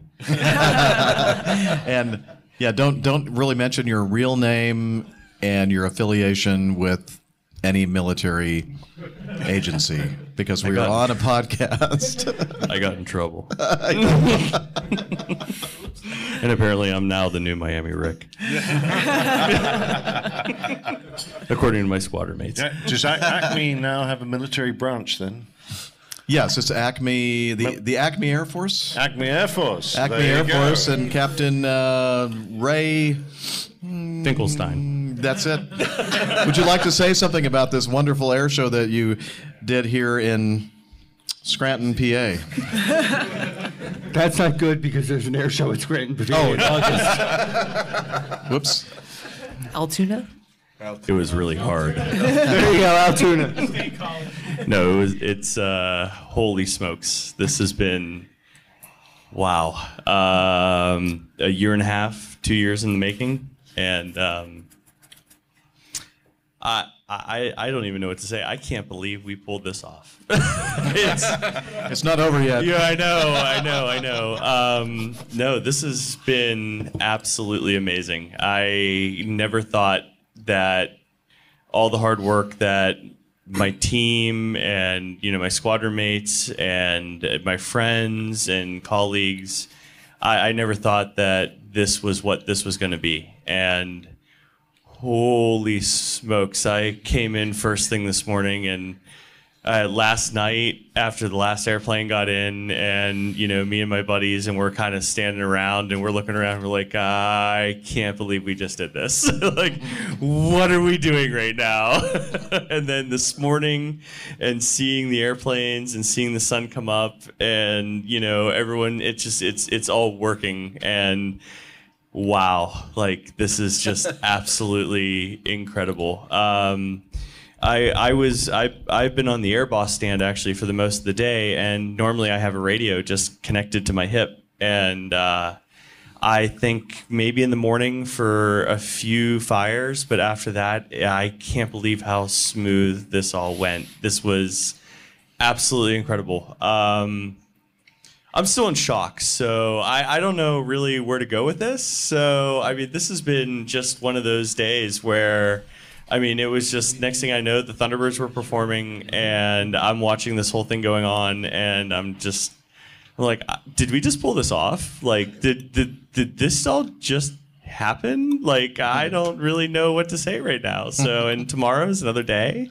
And then we have the mass exodus tomorrow night. So, we'll see how this goes. But so far, so good. Knock on wood. This has been. I'm watching myself in the chat room right now. So. It's fun, isn't it? like, stop looking at me like that. I need my wife back here. She is my drink. So right now, I'm just like so. No, really, this has just been absolutely incredible. Thank you all. I mean, from the bottom of my heart. This has just been incredible to see all of you here right now. There's not a more fitting group of people that need to be at this air show than this group of people right now. We wanted this to be an aviation-centric air show, and we did not want any fences to this thing. We just wanted people to be able to know what we are about. And we did it. I think we did. Yeah. So far so good, right? Everybody, please 3 cheers for Captain Rick. Hip, hip. Hooray! Hip, hip. Hooray! Hip, hip. Hooray!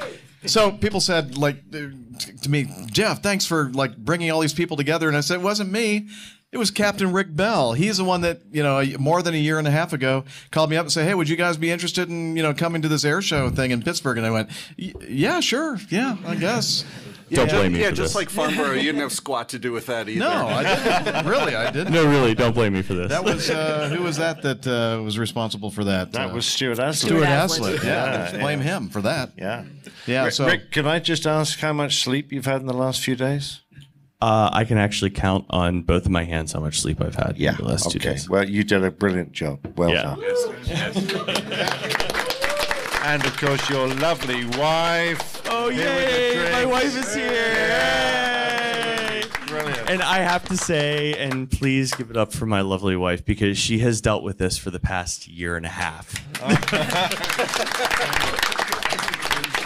There's no harder job in the Air Force than being an Air Force wife. They're more enlisted than we are, aren't we?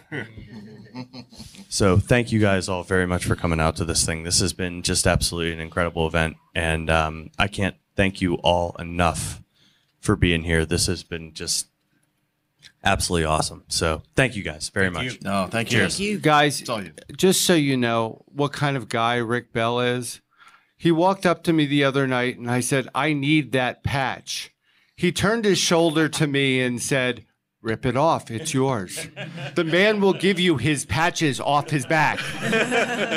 He's awesome. Yeah, I have absolutely no patches left on my uniform. So. Thanks, guys. Just as an addition to that, Rick, I've been chatting to a few people who are local to Pittsburgh, because I understand, forgive myself and the rest of us who've come from the UK, but we're not particularly savvy to the goings-on at the Pittsburgh Air Show, and I believe that there's been quite a gap since the last one, and the people that I've spoken to in the hotel and so forth who are local to Pittsburgh are absolutely delighted to see its return, so well done. Awesome, yeah. And not to mention the fact that so many people were just amazed that there was no charge to come into the air show, no charge for parking.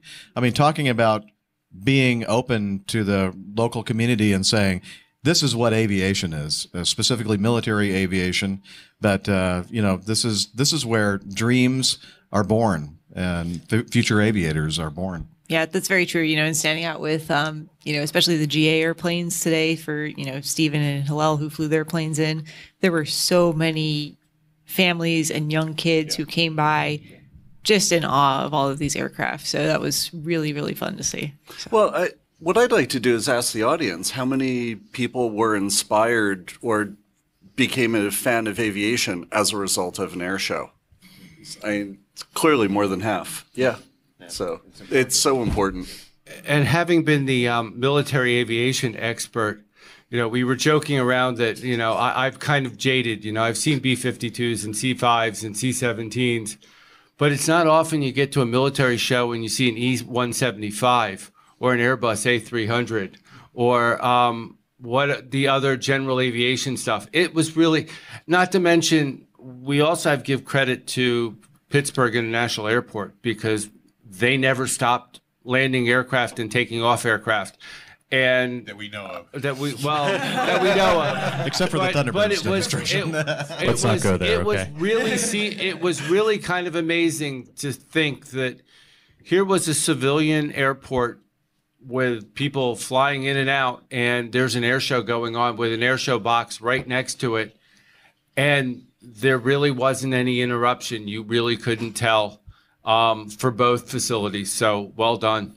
Yeah, thank you guys very much. This was David, is that a relatively unique situation in the US? Because I can't see it happening in the UK. I mean, there would just be, no one would accept that risk assessment.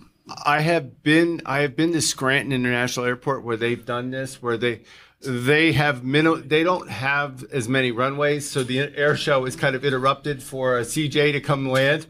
The irony of that is that pilot is going to make the best CJ landing he's ever had. He's got an audience. But that being said, there are civilian air shows, there are military air shows. It's not often you get something as wonderful as this is. I know it's a military facility, but growing up, everybody, my dad's, all of the 9/11th, the 9/12th, the 9/14th, which was Youngstown, Niagara Falls, and Pittsburgh, were always jealous of my dad's facility because he was a military base. The other three operated from a civilian airport, which has its challenges. That being said, what I saw today is the base here, the 9/11th, is operating seamlessly with Pittsburgh International Airport. And I'm going to be sad that they're losing their current mission, because I'll tell, the happiest thing I saw today was 4 C-130s cranking their props all simultaneously. You know, start 1, start 2, start 3, start 4, and taxiing out. Reminded me of my childhood. In fact, I even started to well up a little bit. But the fact that there were Mad Dogs and 737s and EJs and E-175s all flying and landing at the airport at the same time was just downright awesome from an air show perspective. It's just not something you're used to seeing, and it's not something that is ever done that well. So thank you. Thanks, guys. A question, actually, for you, Jeff, and maybe Rick, too, from a commercial perspective. What were the NOTAMs like today? I didn't. I've been on vacation, so I haven't looked at any. What might they have been like? There are pages. There's a lot. Yeah, we have a 5.5 mile TFR around the airport right now. We have massive airspace coordination. Sitting up in the Airbus stand was the air traffic control from Pitt Tracon, the Air Boss, we call Iron City, which is the ground controller. There was myself, there was the FAA, there was County Crash Fire Rescue, there was the county personnel associated with holding the actual airfield itself. So the airfield is actually owned by Allegheny County, which is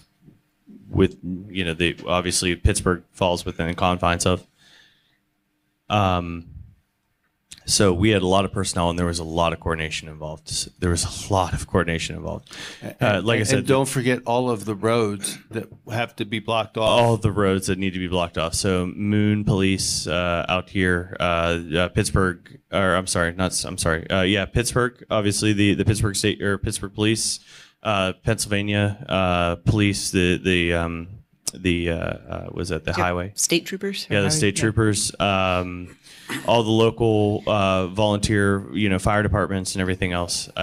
This has been, like I said, holy smokes, there's been a lot of coordination going on with this. It's been just mad. Yeah, Captain Rick, what about the ROTC and Air National Guard? Seemed like there was a lot of help from those guys as well. Yeah, for sure. The Civil Air Patrol, which is an awesome organization that I absolutely encourage anybody to get into, is to get into the CAP program.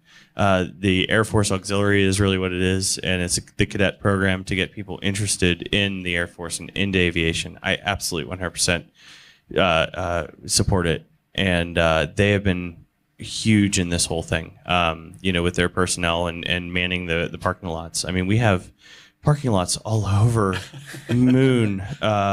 Busing. I mean, we've had buses coming in from everywhere. Our security forces has been, absolutely paramount in securing the flight line and making sure everyone's been safe. I know everyone's been giving everyone a hard time about the restrictions, and but really honestly, that's the whole reason why we can have the safe and open air show that we have, is because we have those restrictions in place, and it's just been absolutely incredible. And then the other one's the Boy Scouts and the Girl Scouts of America, have been here, and they've been just absolutely awesome in helping out with personnel. And there's a whole camp.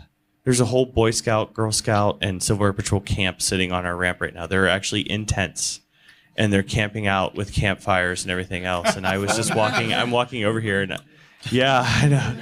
And I'm just like, I'm walking with Aaron, and I'm basically saying, I'm just like, this is the reason why we have this air show, is because of this, because kids are camping out because they love aviation. You know, I was going to say the other thing that was just amazing, having driven in and out, and you had a whole enlisted crew out there standing there all day long directing traffic. I had my windows rolled down, thanked every one of those guys. They were all incredibly polite, incredibly helpful. Going through security, you know, there are guys standing there with M4s and everything, but I wish TSA were as polite and as helpful and as wonderful when I get screened in the airport, because they were, again, incredibly polite. I had a battery in my pocket and I was happy to see it. But anyway, but it was still, in terms of, I was treated with so much dignity and respect, and everyone was. And to be out there in the sun doing all that in uniforms like that, it was just amazing, and they deserve an incredible amount of thanks. Absolutely. I mean, they deserve the biggest round of applause ever. I mean, these guys have put in 16, 17, 18-hour days, and you know, they definitely deserve a cheer. So, no cavity searches, Al? Surprisingly, they let me in clothes. I was all ready to go for it, yeah. Weird how that works out. I thought there was bubble wrap involved. Well, yeah, but I think it's probably fair to say that, Jeff, was it on Facebook Live, or did you do Twitter Live, that my naked body got broadcast to the world? Again. Well, it was censored. They wouldn't let me post it. No, But YouTube, what- actually. YouTube, the APG YouTube channel. You'll see Captain Al flashing. Yeah, it's not a pretty thing. Ew. Gross. But yeah, you're going to download it later, aren't you? Oh, yeah.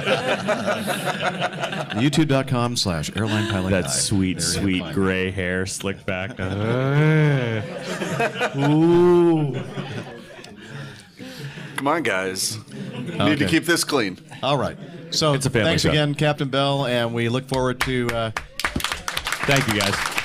seeing you some more. And you see him tomorrow at the air show. Make sure you shake it well. Of course, everybody here will be able to have a chance to say something personally to Captain Bell tonight, and help him drink some beer and maybe even sing some karaoke. Yeah, I hear he's a good singer. And when does a golf cart jousting start? That's what I've been waiting for. Hey, I don't know anything about that. you know, I have a special announcement. You know, you all heard the normal Airline Pilot Guy theme music at the beginning of the show. I think we have possibly some new theme music for the Airline Pilot Guy show. So let's take a listen, see what you think.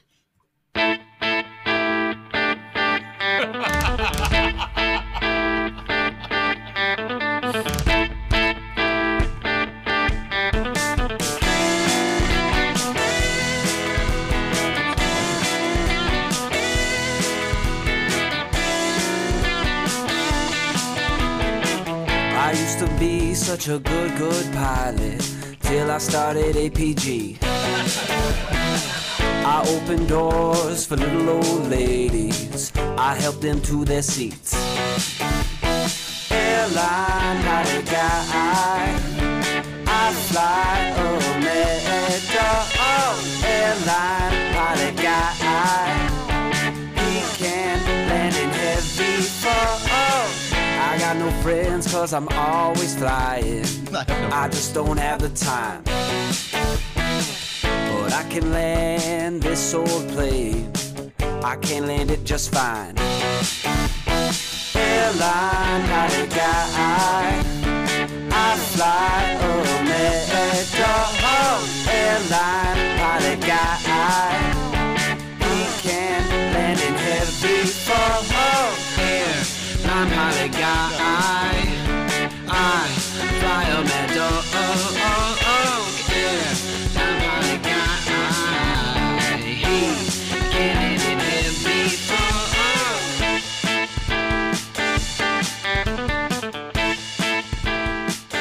So what do you think?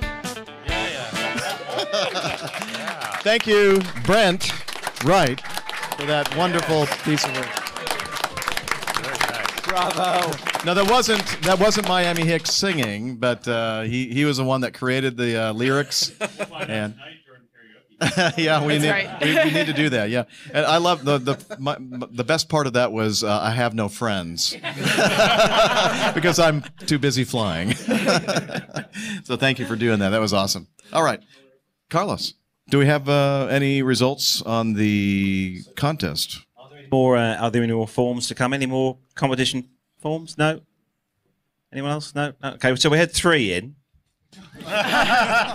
Yay! Huge participation. Everyone wants your CDs, Mike. Oh, I can tell. Very, very popular. Yeah, is that including all the online people as well? All 3? All 3. Yeah, it does Okay. include them too. So, as we have a tiebreaker for all 3, the answers actually were. So it was Airplane Geeks was one of them, Airline Pilot Guy Show, Plane Talking UK, Plane Safety Podcast, Aviation Extended, and Hey Techies was one. Wow. And 3 people actually got that? No. Oh. I think it's Mike and I. had 3 100%ers there. No? And we didn't count Leo Laporte. Oh, yeah, that's Yeah, right. but that's Leo. because you go by a nom de plume on that show. I know, but I get texts from Jeff and Max every time I'm on. So Liz, I think it's one of Liz. This is one of yours, isn't it? Oh, hello, or Hillel and Jen. Did you put? Well, there's one from Derek, one from Hillel, and one with no name. Carl. Right, so you all got a tie anyway. So I've spoken with Jeff, and he's decided that it will be a question for all 3 of you, and the closest will win. So the question is, what month and year was the very first Airline Pilot Guy show broadcast? What month and year? So Carl, we'll start with you. Just APG. Just APG. Yeah, just APG. What month and year? January 1922. Ouch. Steph, what were you talking about? Paper cups and string? No, Jen, it was you were talking about paper cups and string. That's how he was doing it, huh? I have the 78. Any ideas, Carl? Wax roll. And no, I'm not going to help you just because No, you no, live just down the road from me. No. Don't write it down. Just say it.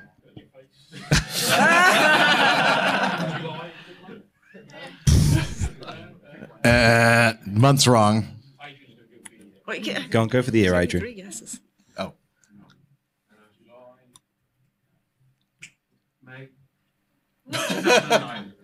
July 2009. So there's gonna be two July more answers still. 2009. So we've got May, July 2009. Is that what he said? July 2009. July July 2009. 2009. Okay. Next.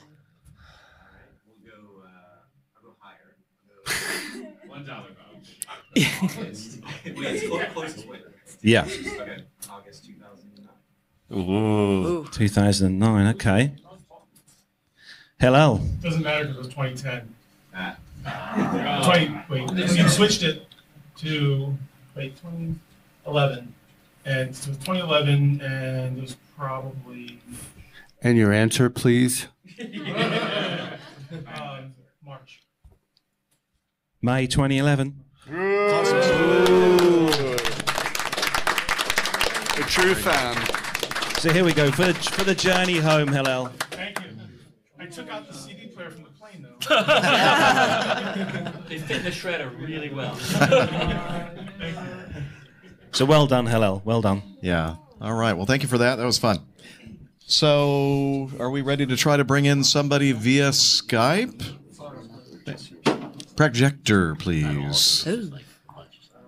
This is a multimedia podcast here. What's that for? And who do And we of have? course, we're all facing coming? the opposite direction from Right. the perspective. Yeah. Oh, it's not coming on. It's like me on a Friday No, night. It takes a it little is. time to It's warm just- up. yeah. Hey! It's going.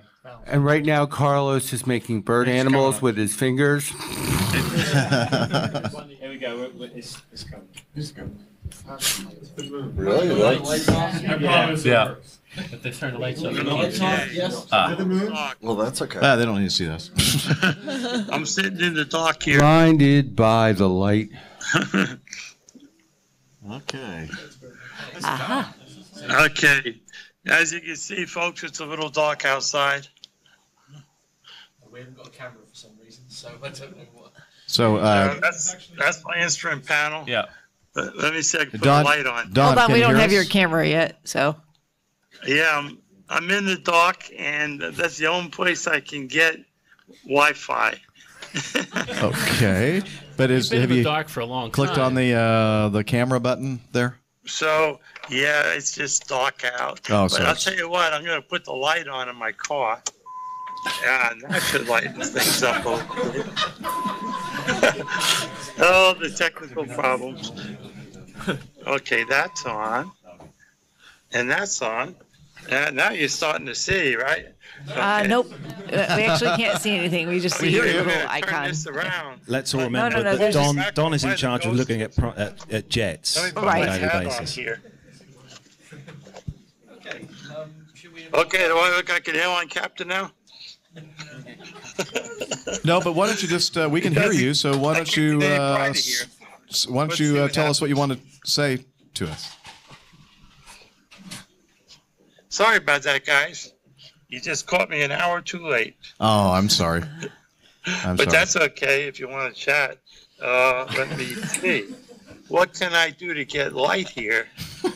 Don, I actually don't think it's going to matter because we just don't have a video feed from you. It's not that we just can't see your video. Well, There's you just- got a real weak one. There's no. There's. But I'll tell you what. Let me do this. Let me show you. Try Let me show you prayer, what my Don. car Try looks like. prayer. There we go. Can you see? There's my speedometer. And Nope. Still nothing. There's just no here's video. my So. microphone. Can Don, you take see the that? gaffer tape off the Look camera. at that! Look at that microphone. Isn't that neat? Really, it's a podcast. I mean, it's just unbelievable. Modern inventions. Don, press the video button, Don. Press the video button. Yeah, Turn it your just video disappeared. feed on. On your camera, Don, we're not getting a video from you. The camera icon. Disappeared. Okay, let's see what happens. I got it on again. Don, put your clothes on, please. Turn the button off. Turn the camera off. Let's see. Okay, I should have it on. Oh, now I got YouTube on. I got you guys on YouTube. Oh, let's turn around here. I'm gonna get back on Skype. Yeah. Hey, Don, it was really great contacting you. This is awesome. But I'm sorry. I'm glad you're enjoying the nighttime. I have to sit in the car because of the mosquitoes. Be safe, man. Put some repellent on. We got mosquitoes here. It says I'm already on a call. Yep. I think your signal's breaking up, man. So we're gonna have to move on. Sorry. Don, have you been drinking? All right. We're gonna move on. Oh no. Well, that was Don Sebastian. Hey, good job, Don. Yeah. So let's try to get Bobby on. Hey, Miami Hick, do you have a brother?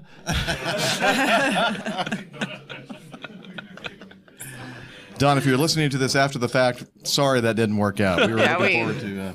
Not sure what happened with the connection there.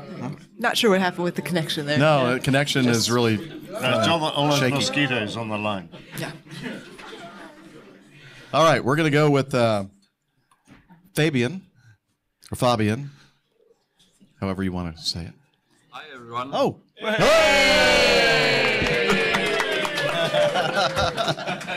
Oh man, I'm still laughing about what happened to Rick Don.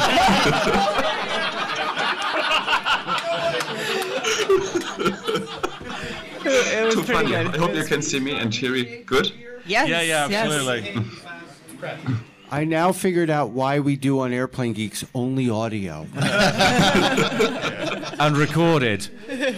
It's so cool you guys got to meet in Pittsburgh and had a great time at the air show. I wish I could have joined you.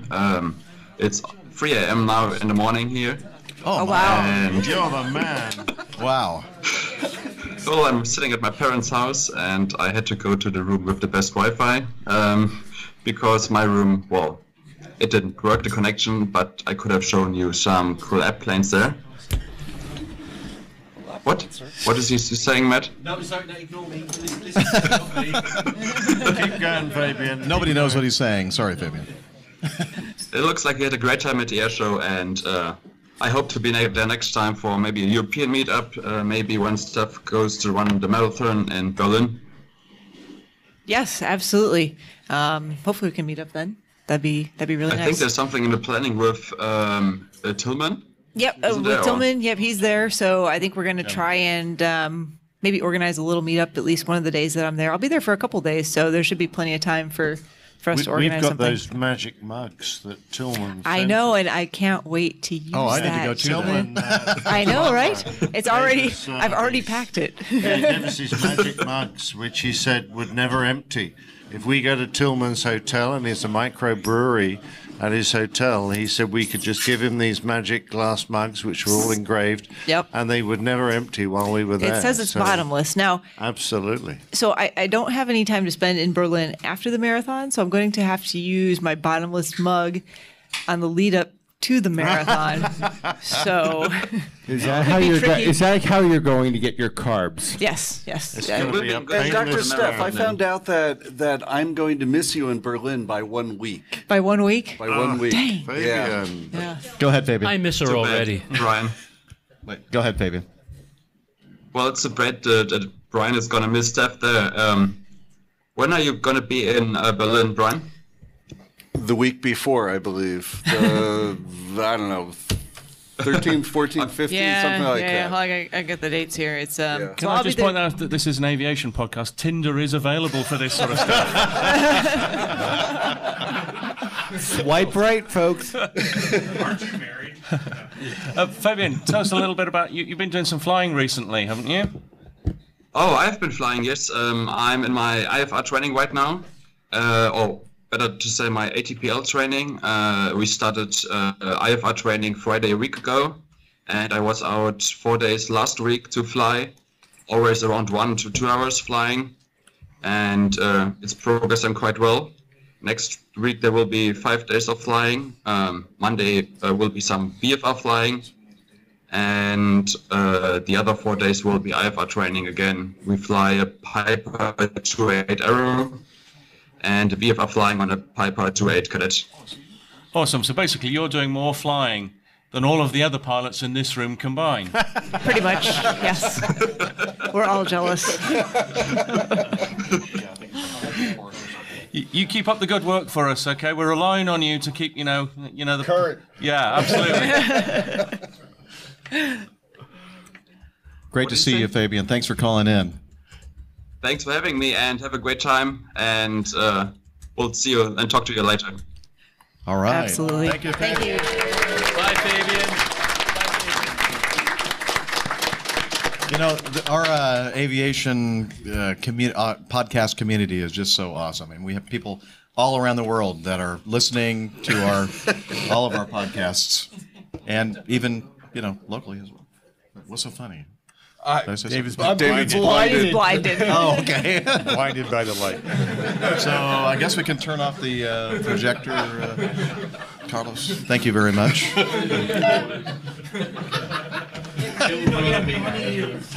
There we go. All right. So again, David, stay away from the light. Come back. Anybody in the audience want to? It's open mic. We're kind of getting close to the end of this thing. We've been going for a couple hours. Open mic Friday, huh? Open mic Saturday. Yeah. Barbara's got something to say. Okay. I just wanted to say thank you to Nev and Matt, particularly, for all their hard work. And I know that Matt hasn't been very well, and he overcame his fear of flying, which we all know about. He's been talking about it on the podcast, and he managed to get to Pittsburgh. And I was inspired to write a poem just for him. Oh. What were you saying, Al, about Tinder? Yes. Please read it. Currently, I can genuinely recommend podcasts. That seems to work quite well. Who needs Tinder? Okay, here goes. It was Matt's greatest fear to fly like a bird on high, to reach the clouds and travel the sky. Would he ever get to Pittsburgh was the question we often heard. but you came and fought the fears with a smile to replace the tears. And with thanks to Captain Al, your airline pilot, Flight Fierce Solutions pal. Matt came, he saw and conquered the skies, and from now on he just jumps on a plane and flies. But Matt, if you're ever in little doubt that you ain't going, just get a little help from your mate Owen.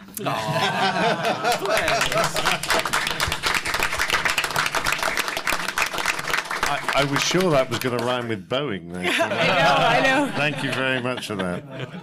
Thank you. That was very nice. So have we got any questions then from the audience tonight? Anyone, put your hands up if you want to. Questions or comments? All comments, yeah. Complaints. Oh. Carlos. Adrian. Oh, I'm sorry. No. So it's actually. Okay, so question for David. It's always me, isn't it? Yeah, it is. It's always me. So you mentioned today that there's not much you haven't seen at an air show, particularly military air show, and you mentioned the Orion. But I also heard you mention the Harrier, seen a Harrier flying. So can you give us a bit more? Well, it is kind of amazing that I live 90 miles away from it, the only civilian Sea Harrier in the world. And Art actually flew the show today. It was, I unfortunately was in the cockpit of a P-8, so I was watching it from the nose of the cockpit. But there are a lot of things that I haven't seen that I'd like to over time.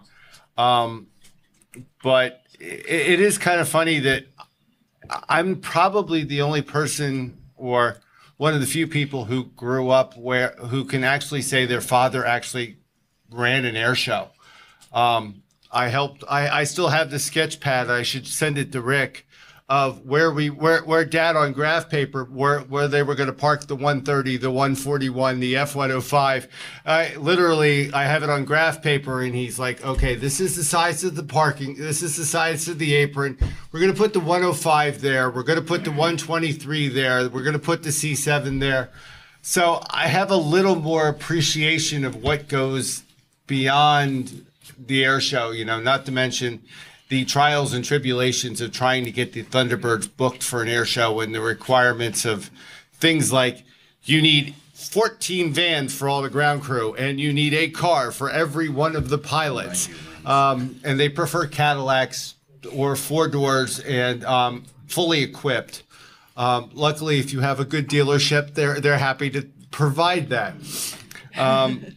But it's funny that, and I said to Jennifer, spent the day with me. I felt really sorry for her, but she did spend the day with me.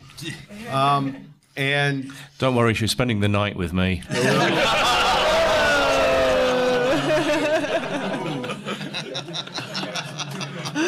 yeah, and now the poor woman is as red as Captain Al.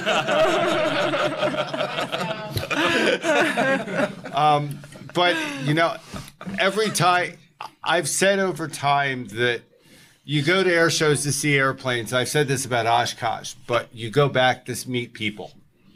This has been awesome in this room. We've got lots of people who all like airplanes. Growing up, it was kind of odd. I liked airplanes. I'm, quote, the military expert, but I like airplanes. We've talked about Oshkosh, and the classic airplanes are my favorite section. I like 195s and 190s and Aerocoups and all of those fantastic aircraft from the 30s and 40s and 50s. But nothing commercial. Well, I like commercial too. I just, I stay away from United. But, commercial, I like airplanes, and I know I have the reputation of being the military expert for multiple podcasts, but I like airplanes. But more to the point, over time, I've learned to like people around airplanes. And that's what this room represents, it's people who like airplanes. But eventually they like people who like airplanes. And you can look at things like F-22s and go, wow. I'm sitting next to my co-host who I knew was going to be excited by the engines. But I also sat next to I walked around with a woman whose favorite thing on the flight line was stairs trucks. You know, and other people who like civilian airplanes. And I got excited when I saw 4 C-130s. All of that combined. So, but we've had dinners. You know, we've talked about airplanes, but you end up talking about friends and relationships also. You swap beers, you swap stories. When you're freezing, you order pizza because you know everybody will be happy because they're sitting out in the cold in 40-degree weather listening to a podcast. But it was all worth it. I drove 6.5 hours across the state of Pennsylvania to be here. I couldn't think of any place to be this weekend besides being here. It was awesome.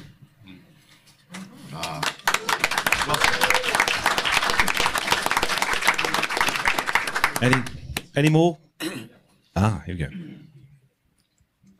Rick, Captain Bell, yeah. So, kind of in the same vein as these guys. So, what was the thing that got you started to do the air show? Like, what? And forgive me if this has been answered on a podcast, but how did you get started? You know, what made you the guy that got this going? Temporary insanity, Rick. You can say that. I love it. No, sorry. Yes. It's not a yes or no answer. Crap. Family show. I'm saying that for Matt. Is it true that you were the last to the room when the idea came up and they said the last guy in gets the deal? No, I walked in the room and was like, hey, what's up, guys? What are we doing? Hey, we're having an air show. Oh, that's sweet. You want to do it? Sure. And then here I am. No. So I've been actually involved in the Wings Over Pittsburgh Air Show for I don't even know where to hold this thing. Do I hold it down here? For a couple years now. Man, I am just like everybody else in this room. I absolutely love airplanes. I love this community. I love people who love airplanes. This was the reason why I got involved in this. This is the reason why I wear it as I am today. And yeah, that's why. Because I wanted to give back. Just like everybody else, I wanted to be a part of something that I believed in. I wanted to be a part of something that I thought that got me through the tough times, that paid the bills, that bought my house, and got me married to my beautiful wife, and that's it. I mean, really, honestly, things with wings kind of got me where I am today. So I wanted to give back. And so to answer your question, I started this because I just liked airplanes. And then it slowly kind of just evolved from there. And, somebody somewhere decided that, I was privileged enough that I did a good enough job that I could do this better. Or not better, but I could do this and pull this off, and now we're all sitting here right now. So, yeah, that's why. That work? Yeah, good answer, Rick. Good answer.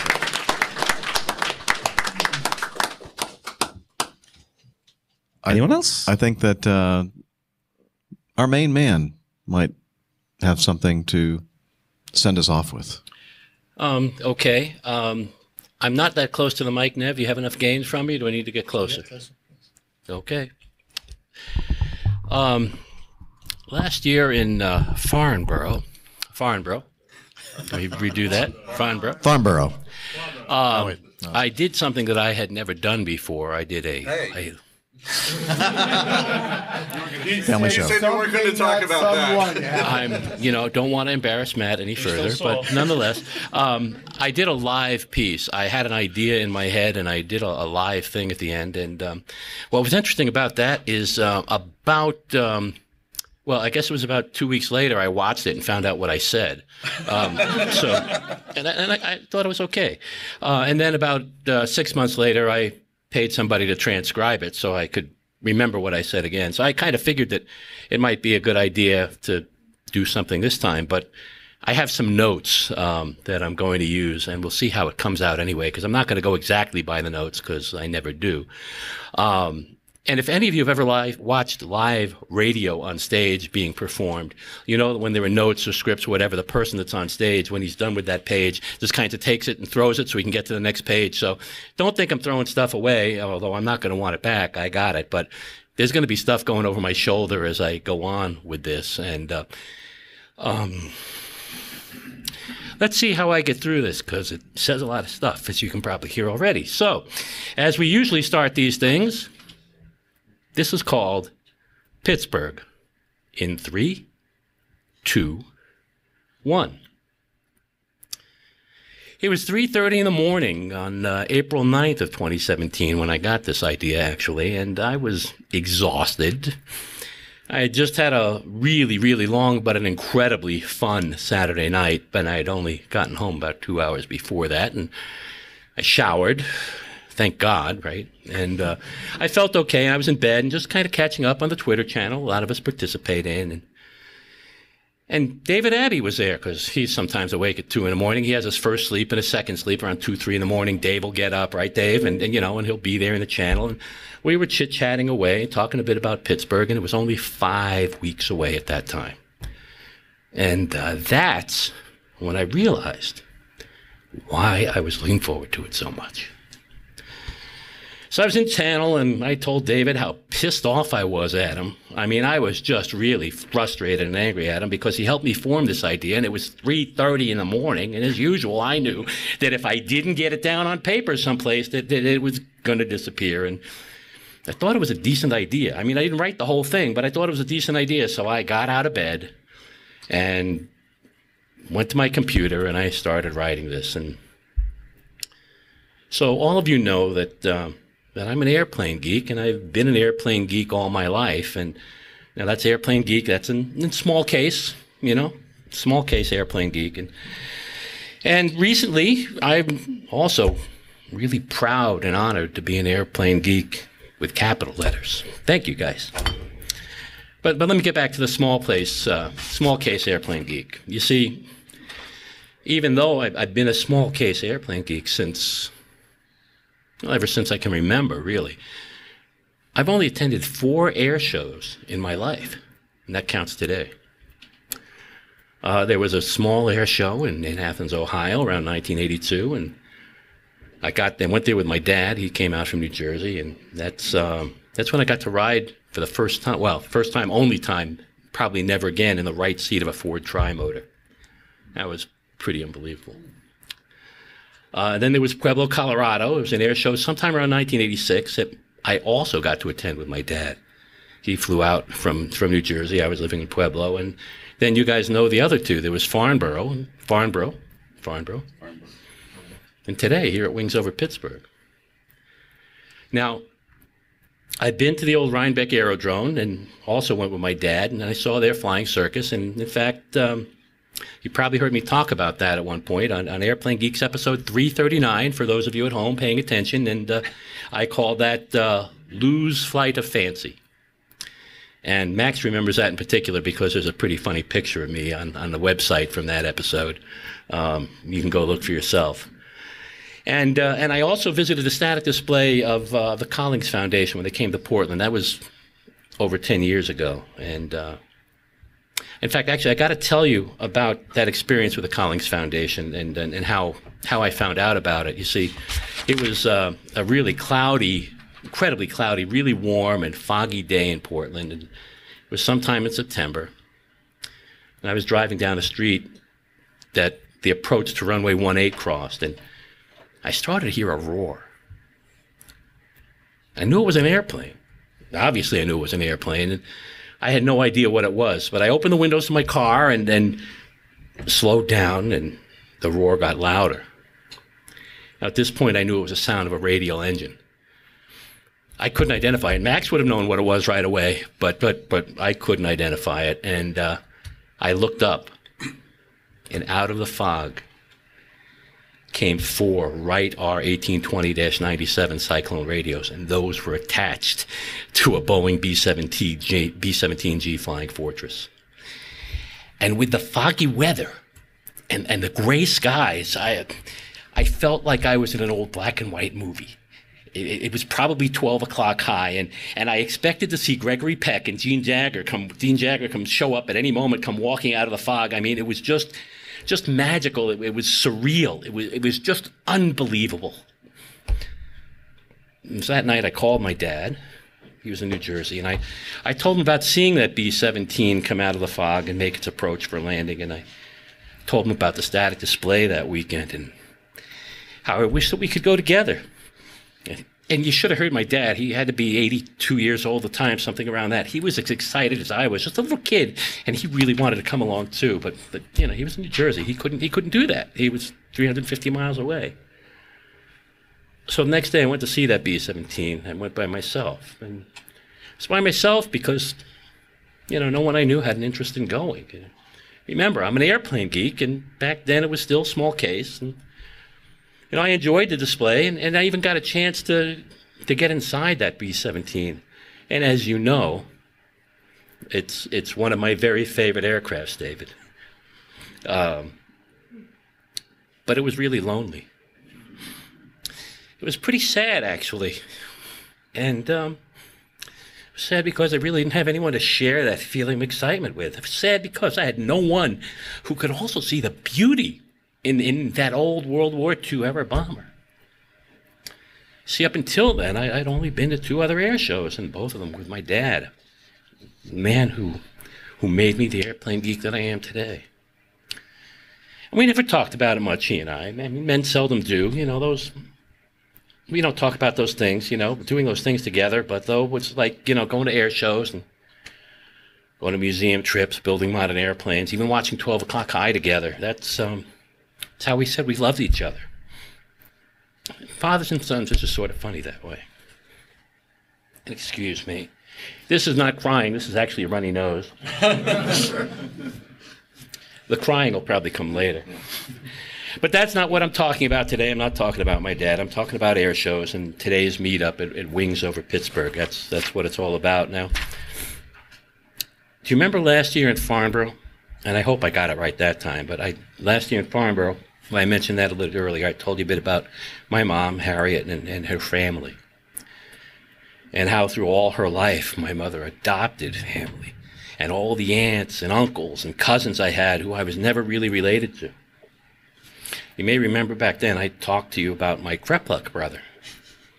And many of you have met him now. His name's Eric. He's right over there. And, well, back then last July I talked about how at Farnborough it felt like I had met new family and new old friends. Well, chatting with David Abbey, he said late that night back in April, it dawned on me that I was looking forward to Pittsburgh, not because of all the great airplanes and all the flying. I really remembered actually what David just said, because he'd said it before. You know, you go to the air show for the first time for the airplanes, you go back for the people. What I was looking forward to here at Pittsburgh today was this family reunion. And even more interesting, some of this family I hadn't even met yet. Like Liz, Jen, Hick, and, you know, Adrian. More. I can't name everybody, but I mean, sure, I love airplanes, I love air shows, and we all do, you know, we all love it. And of course, I mean, I had a great time just watching the Thunderbirds yesterday and today, and interviewing the pilots and walking around that F-35 and being aboard that DC-4. But as I said, if you can't share that with others, I mean, who see the same beauty, and what many people see is, well, they don't even really see it. It's lonely. It's depressing. But when you share it with family and friends, people who get it when you say, look at that F-18. It's just gorgeous.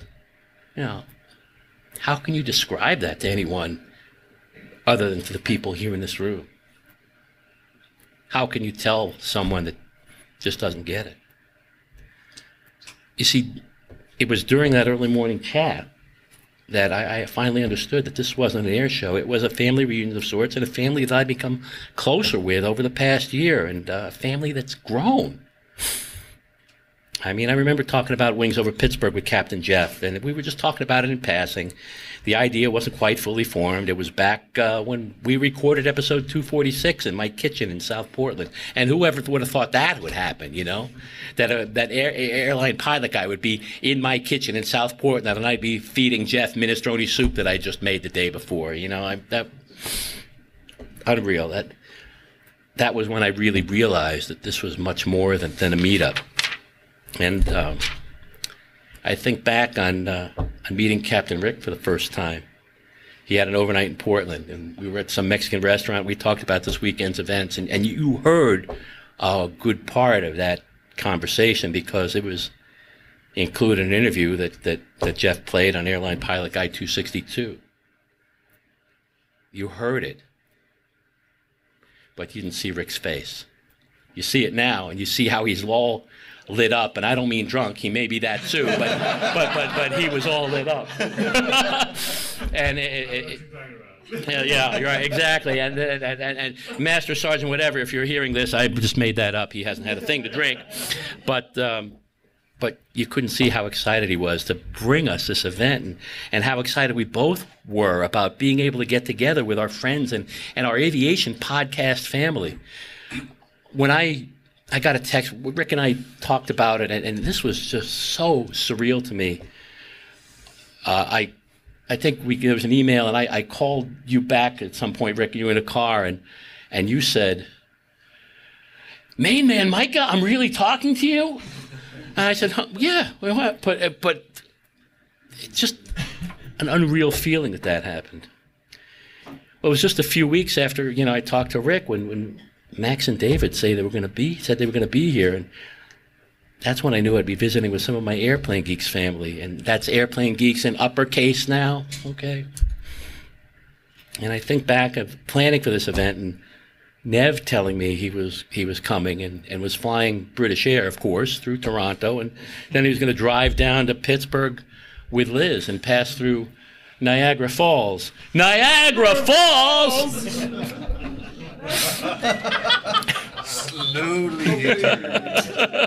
Step by step. I remember talking to Carlos and figuring out if he was going to be able to be here or not. And we were searching for airfares together over Skype, searching through Kayak. He's checking this website and I'm checking that website and trying to figure out if we can find the cheapest fare and going through all that and all the craziness that took place doing that. And finally figuring out he was going to be here. And then I was so disappointed to find out that he was really coming. No, I was really incredibly disappointed when Matt said he wasn't going to be coming. He wasn't going to be able to make it. And then how elated I was. I mean, just thrilled when he was going to be able to make it and that he was going to be able to work and really work with Al and with Owen and with himself to overcome his fears, to get on a plane by himself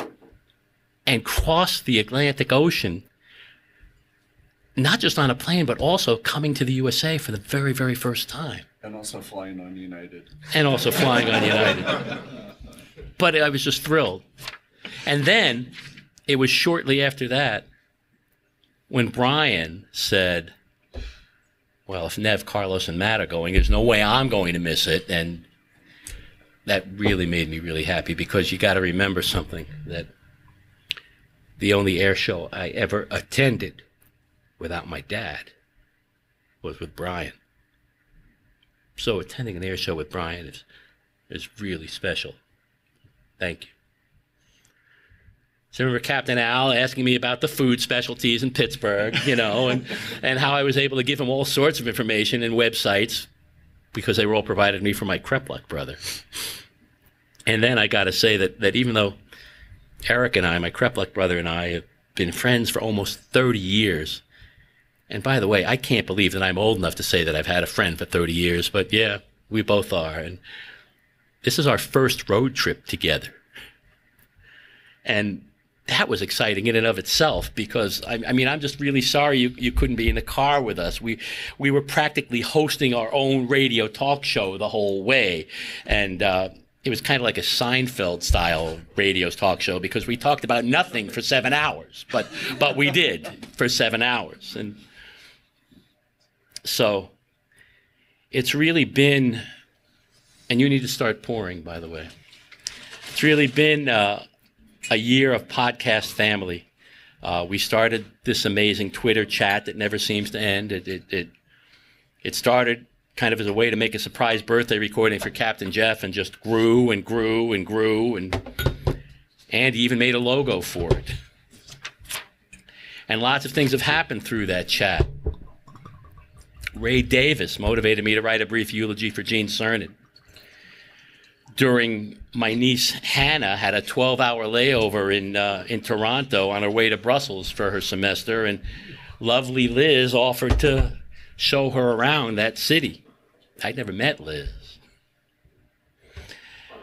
Tillman arranged for Hannah to have these beautiful accommodations at his hotel during her visit to Berlin. And just a few weeks ago, she needed emergency surgery to have a gallbladder removed. And Short messaged me and said, "This is my phone number. If she needs anything, you let me know."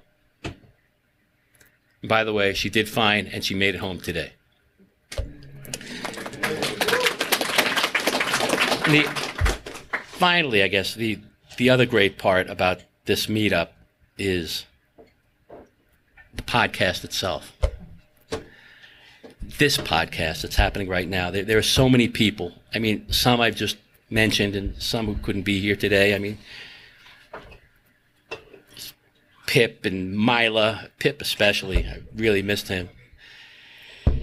And, well, Fabian we sort of saw, and we heard from Matthew Bunting Frayne, and there's Nelson and Phil, and Rob Mark isn't here, and Max Trescott isn't here, and there are just too many to name, but they all can be here because, in fact, they are here either in the chat room now, or some of them may be here later listening to this podcast. Not Rob Mark, but most of the others. So, you see, I guess what makes this so special and what makes this meetup a family reunion of sorts, not just an air show, is that we're all here together, whether we're here physically or not. So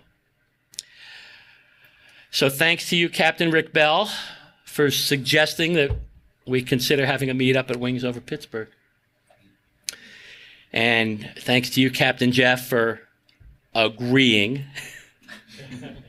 to putting it all together. And more importantly, Jeff, I'm not going to embarrass you this year and say that you created this community. You didn't. I will thank you. I will thank you, though, for starting the Catholic Pilot and now Airline Pilot Guy podcast, and for continuing to put all the work you put into every week, and for giving us this aviation podcast community of sorts and this rallying point that's created these special friendships and this new extended family.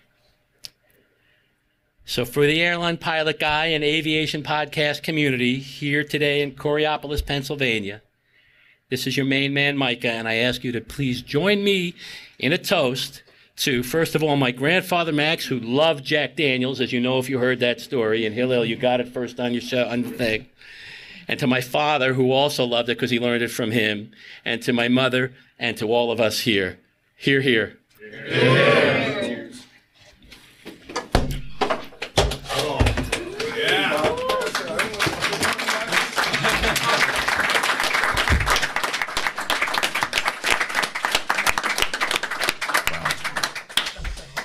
Wow, thank you, Micah. That was touching, very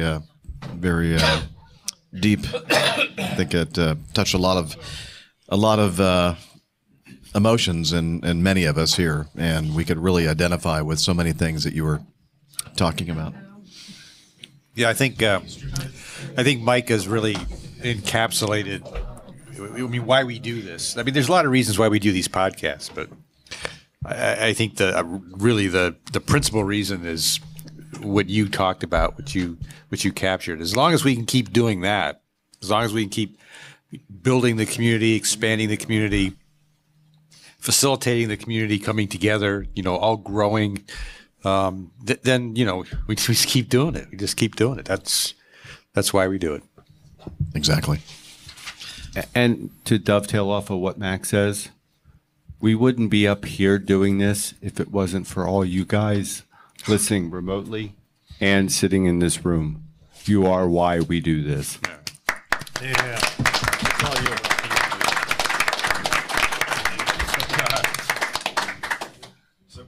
Brian, I've just been checking on Twitter, and I've just been reading through United's latest tweets, and apparently United have sent a direct message about you. It says, Brian Coleman, can't wait to have you back on United as a passenger. We have a special seat reserved just for you, manufactured by Martin Baker. That's so nice. There's customer service right there. But will I get the tie if I sit in that seat and use it? You won't have a parachute, so no, you won't get the tie. All right. Well, I think that just about wraps it up, unless anybody has anything else to say. Oh, We have one objection. Okay. Overruled. So, Stephen. I just have one question. When are we going to do this again? We're not even finished with this one yet. Yeah, I know, but I mean, I don't know about the rest of y'all, but I mean, I got up here Wednesday and it was like, man, what am I going to do the whole weekend? And I've done nothing but hang out with everybody, talk, and I won't comment on how much alcohol has been consumed. Yeah, that's always something that happens. I can always pull the photograph of the back of my truck. This is true. This is Stephen, I have a little bit of reading for you to do, because your Mooney is a lovely, lovely aeroplane. But you've got to start reading up on the spruce roots to get it across the Atlantic to Europe. That's your challenge. So what does that mean? Well, it means first I'm going to have an engine overhaul because I'm over 600 hours on the engine. So we'll get that fixed. Then we'll come across the Atlantic maybe. And we'll put in the external tank that goes on the inside of the cabin. And then we can have Nick navigate. No, you don't want that. Mate, why did they think they sent me to Phantoms? It's because I gave me a navigator. I didn't have to do that stuff. Well, so you can navigate, and I'll just look at the iPad and tell you where to go. Okay, that's good. By the way, everyone, Stephen has got a great new job opportunity coming up. He's having to leave tomorrow. So I just want to wish you very well, good luck with your interview, and I hope everything goes well. I appreciate it, Nick. But in all seriousness, I mean, I know it's a long way for a lot of us to come. I mean, I flew 3.5 hours. A lot of y'all flew over 8.5 across the Atlantic to come over here. But, once a year is not enough. I mean, this is really a great time. I mean, really, it's enough. What are you talking about? But yeah, that's just all I have to say. I'd like to be able to do this more often than not. So yes. Yeah, I think my wife would agree, because when I sort of ran this by her, she went, "Oh well, great, you're going away for a week again." I went, "No, it's just for a weekend." Oh. I can relate to that, actually. So yeah, we'll have to take a look at maybe doing this more often than just once a year, and then also take a look at maybe heading across the pond again for something next year. Nothing? That's just Oshkosh. There's always Oshkosh. Oshkosh as well, yeah. Yeah, so Captain Jeff, I think this is a challenge to our listeners to come up with the next air show and No, we don't want to the ask masses them. know. All right. Speaking of a new job for Stephen, someone else here in our room has been, looking at some new employment and asked for some good karma from the aviation community, the APG community. So yes. Yeah, thank you. So a perfect example of what Micah was saying and what Max was confirming about the family was I had gotten a gut punch from a work situation. It really had me looking at what I was going to do next. And it was a situation I couldn't really discuss openly for lots of different reasons, but I knew that I could go to the chat on Twitter and like seek advice or whatever. And I said, you know what I really need right now is I really need some good karma. And I had some opportunities and I was hoping to get a particular job. It wasn't necessarily the best solution, but it was all in aviation because I said to myself, I really need to get out of what I'm doing and I really need to get into aviation because I can't shut up about it. And so, this is ironic because I'm an aerospace engineer. So I ended up getting out of aviation for a long time and so I was looking to get back in, but not in the same way. I really needed to be much more functional, much more operational. So I went to the chat room and said, hey guys, I could really use some good karma. And that's really the only place I went. I didn't talk to a lot of family, didn't talk to a lot of friends. I said, I'm going to my aviation BFFs and I'm going to ask them for aviation karma because that's what I wanted to get into. And in the process of pursuing one of the opportunities that had presented itself to me, I was introduced to a completely different opportunity. And as a result, it's a little still unofficial because it's a venture-backed organization and we haven't actually gotten the money yet. But so things are still under wraps. But effectively, while I can't discuss too much about it, I landed the CTO, CIO position of a venture-backed startup in the, get this, David, precision agriculture. Yeah. Go drones! Yes, so I will be creating the product that provides the service to collect sensor-based data from UAVs and delivering it back to farmers as solutions. Putting the world back together again without all the nonsense that we've been killing the planet with. Only now doing it with the technology that we have available. And they couldn't find somebody. They've been searching for a couple of years. And they're like, wait a minute, dude, you've got project management, you've got aviation, you've got the technology, you've been coaching companies, you've been doing this. It was like the perfect fit at the perfect time within days of asking for the karma. So that's, so within about exactly a month from tomorrow, we should be coming back from Silicon Valley with a very big check. So, thank you everybody for all of your karma.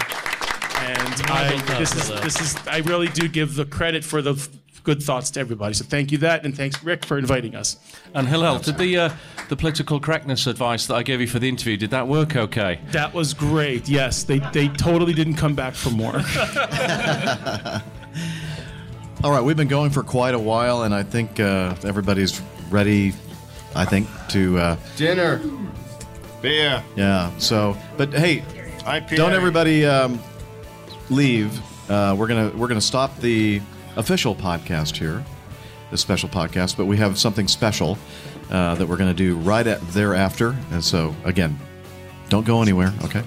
So, yeah, because there's an exit fee, folks. You know, I have to tell Rick something that, you know, we've talked about things that I didn't ever heard on an air show or seen at an air show. Today was the first time ever I got told by a security guard, if you don't have a military ID, you can't get off base. So I showed him my medium creds and he goes, oh, you're David Vanderuff, you're excused. Hotel California. Sounds good. Anything else? No. No? Okay. Well, with that, unless somebody has any further objections, we're going to go ahead and end this. It's been great. Thanks to everybody who came and spent lots of money to get here for a short period of time to just spend some crazy time with aviation geeks. I mean, you guys are awesome. Thank you for coming. Wishing you clear skies and limited visibility and tailwinds. Take care and God bless. Fly safely. Come on, everybody say something. That's a wrap. Stick up forking. I won the nugget competition. Thanks for listening. Can I go home now? And thanks everybody out there watching us live and participating in the chat room. You guys are awesome.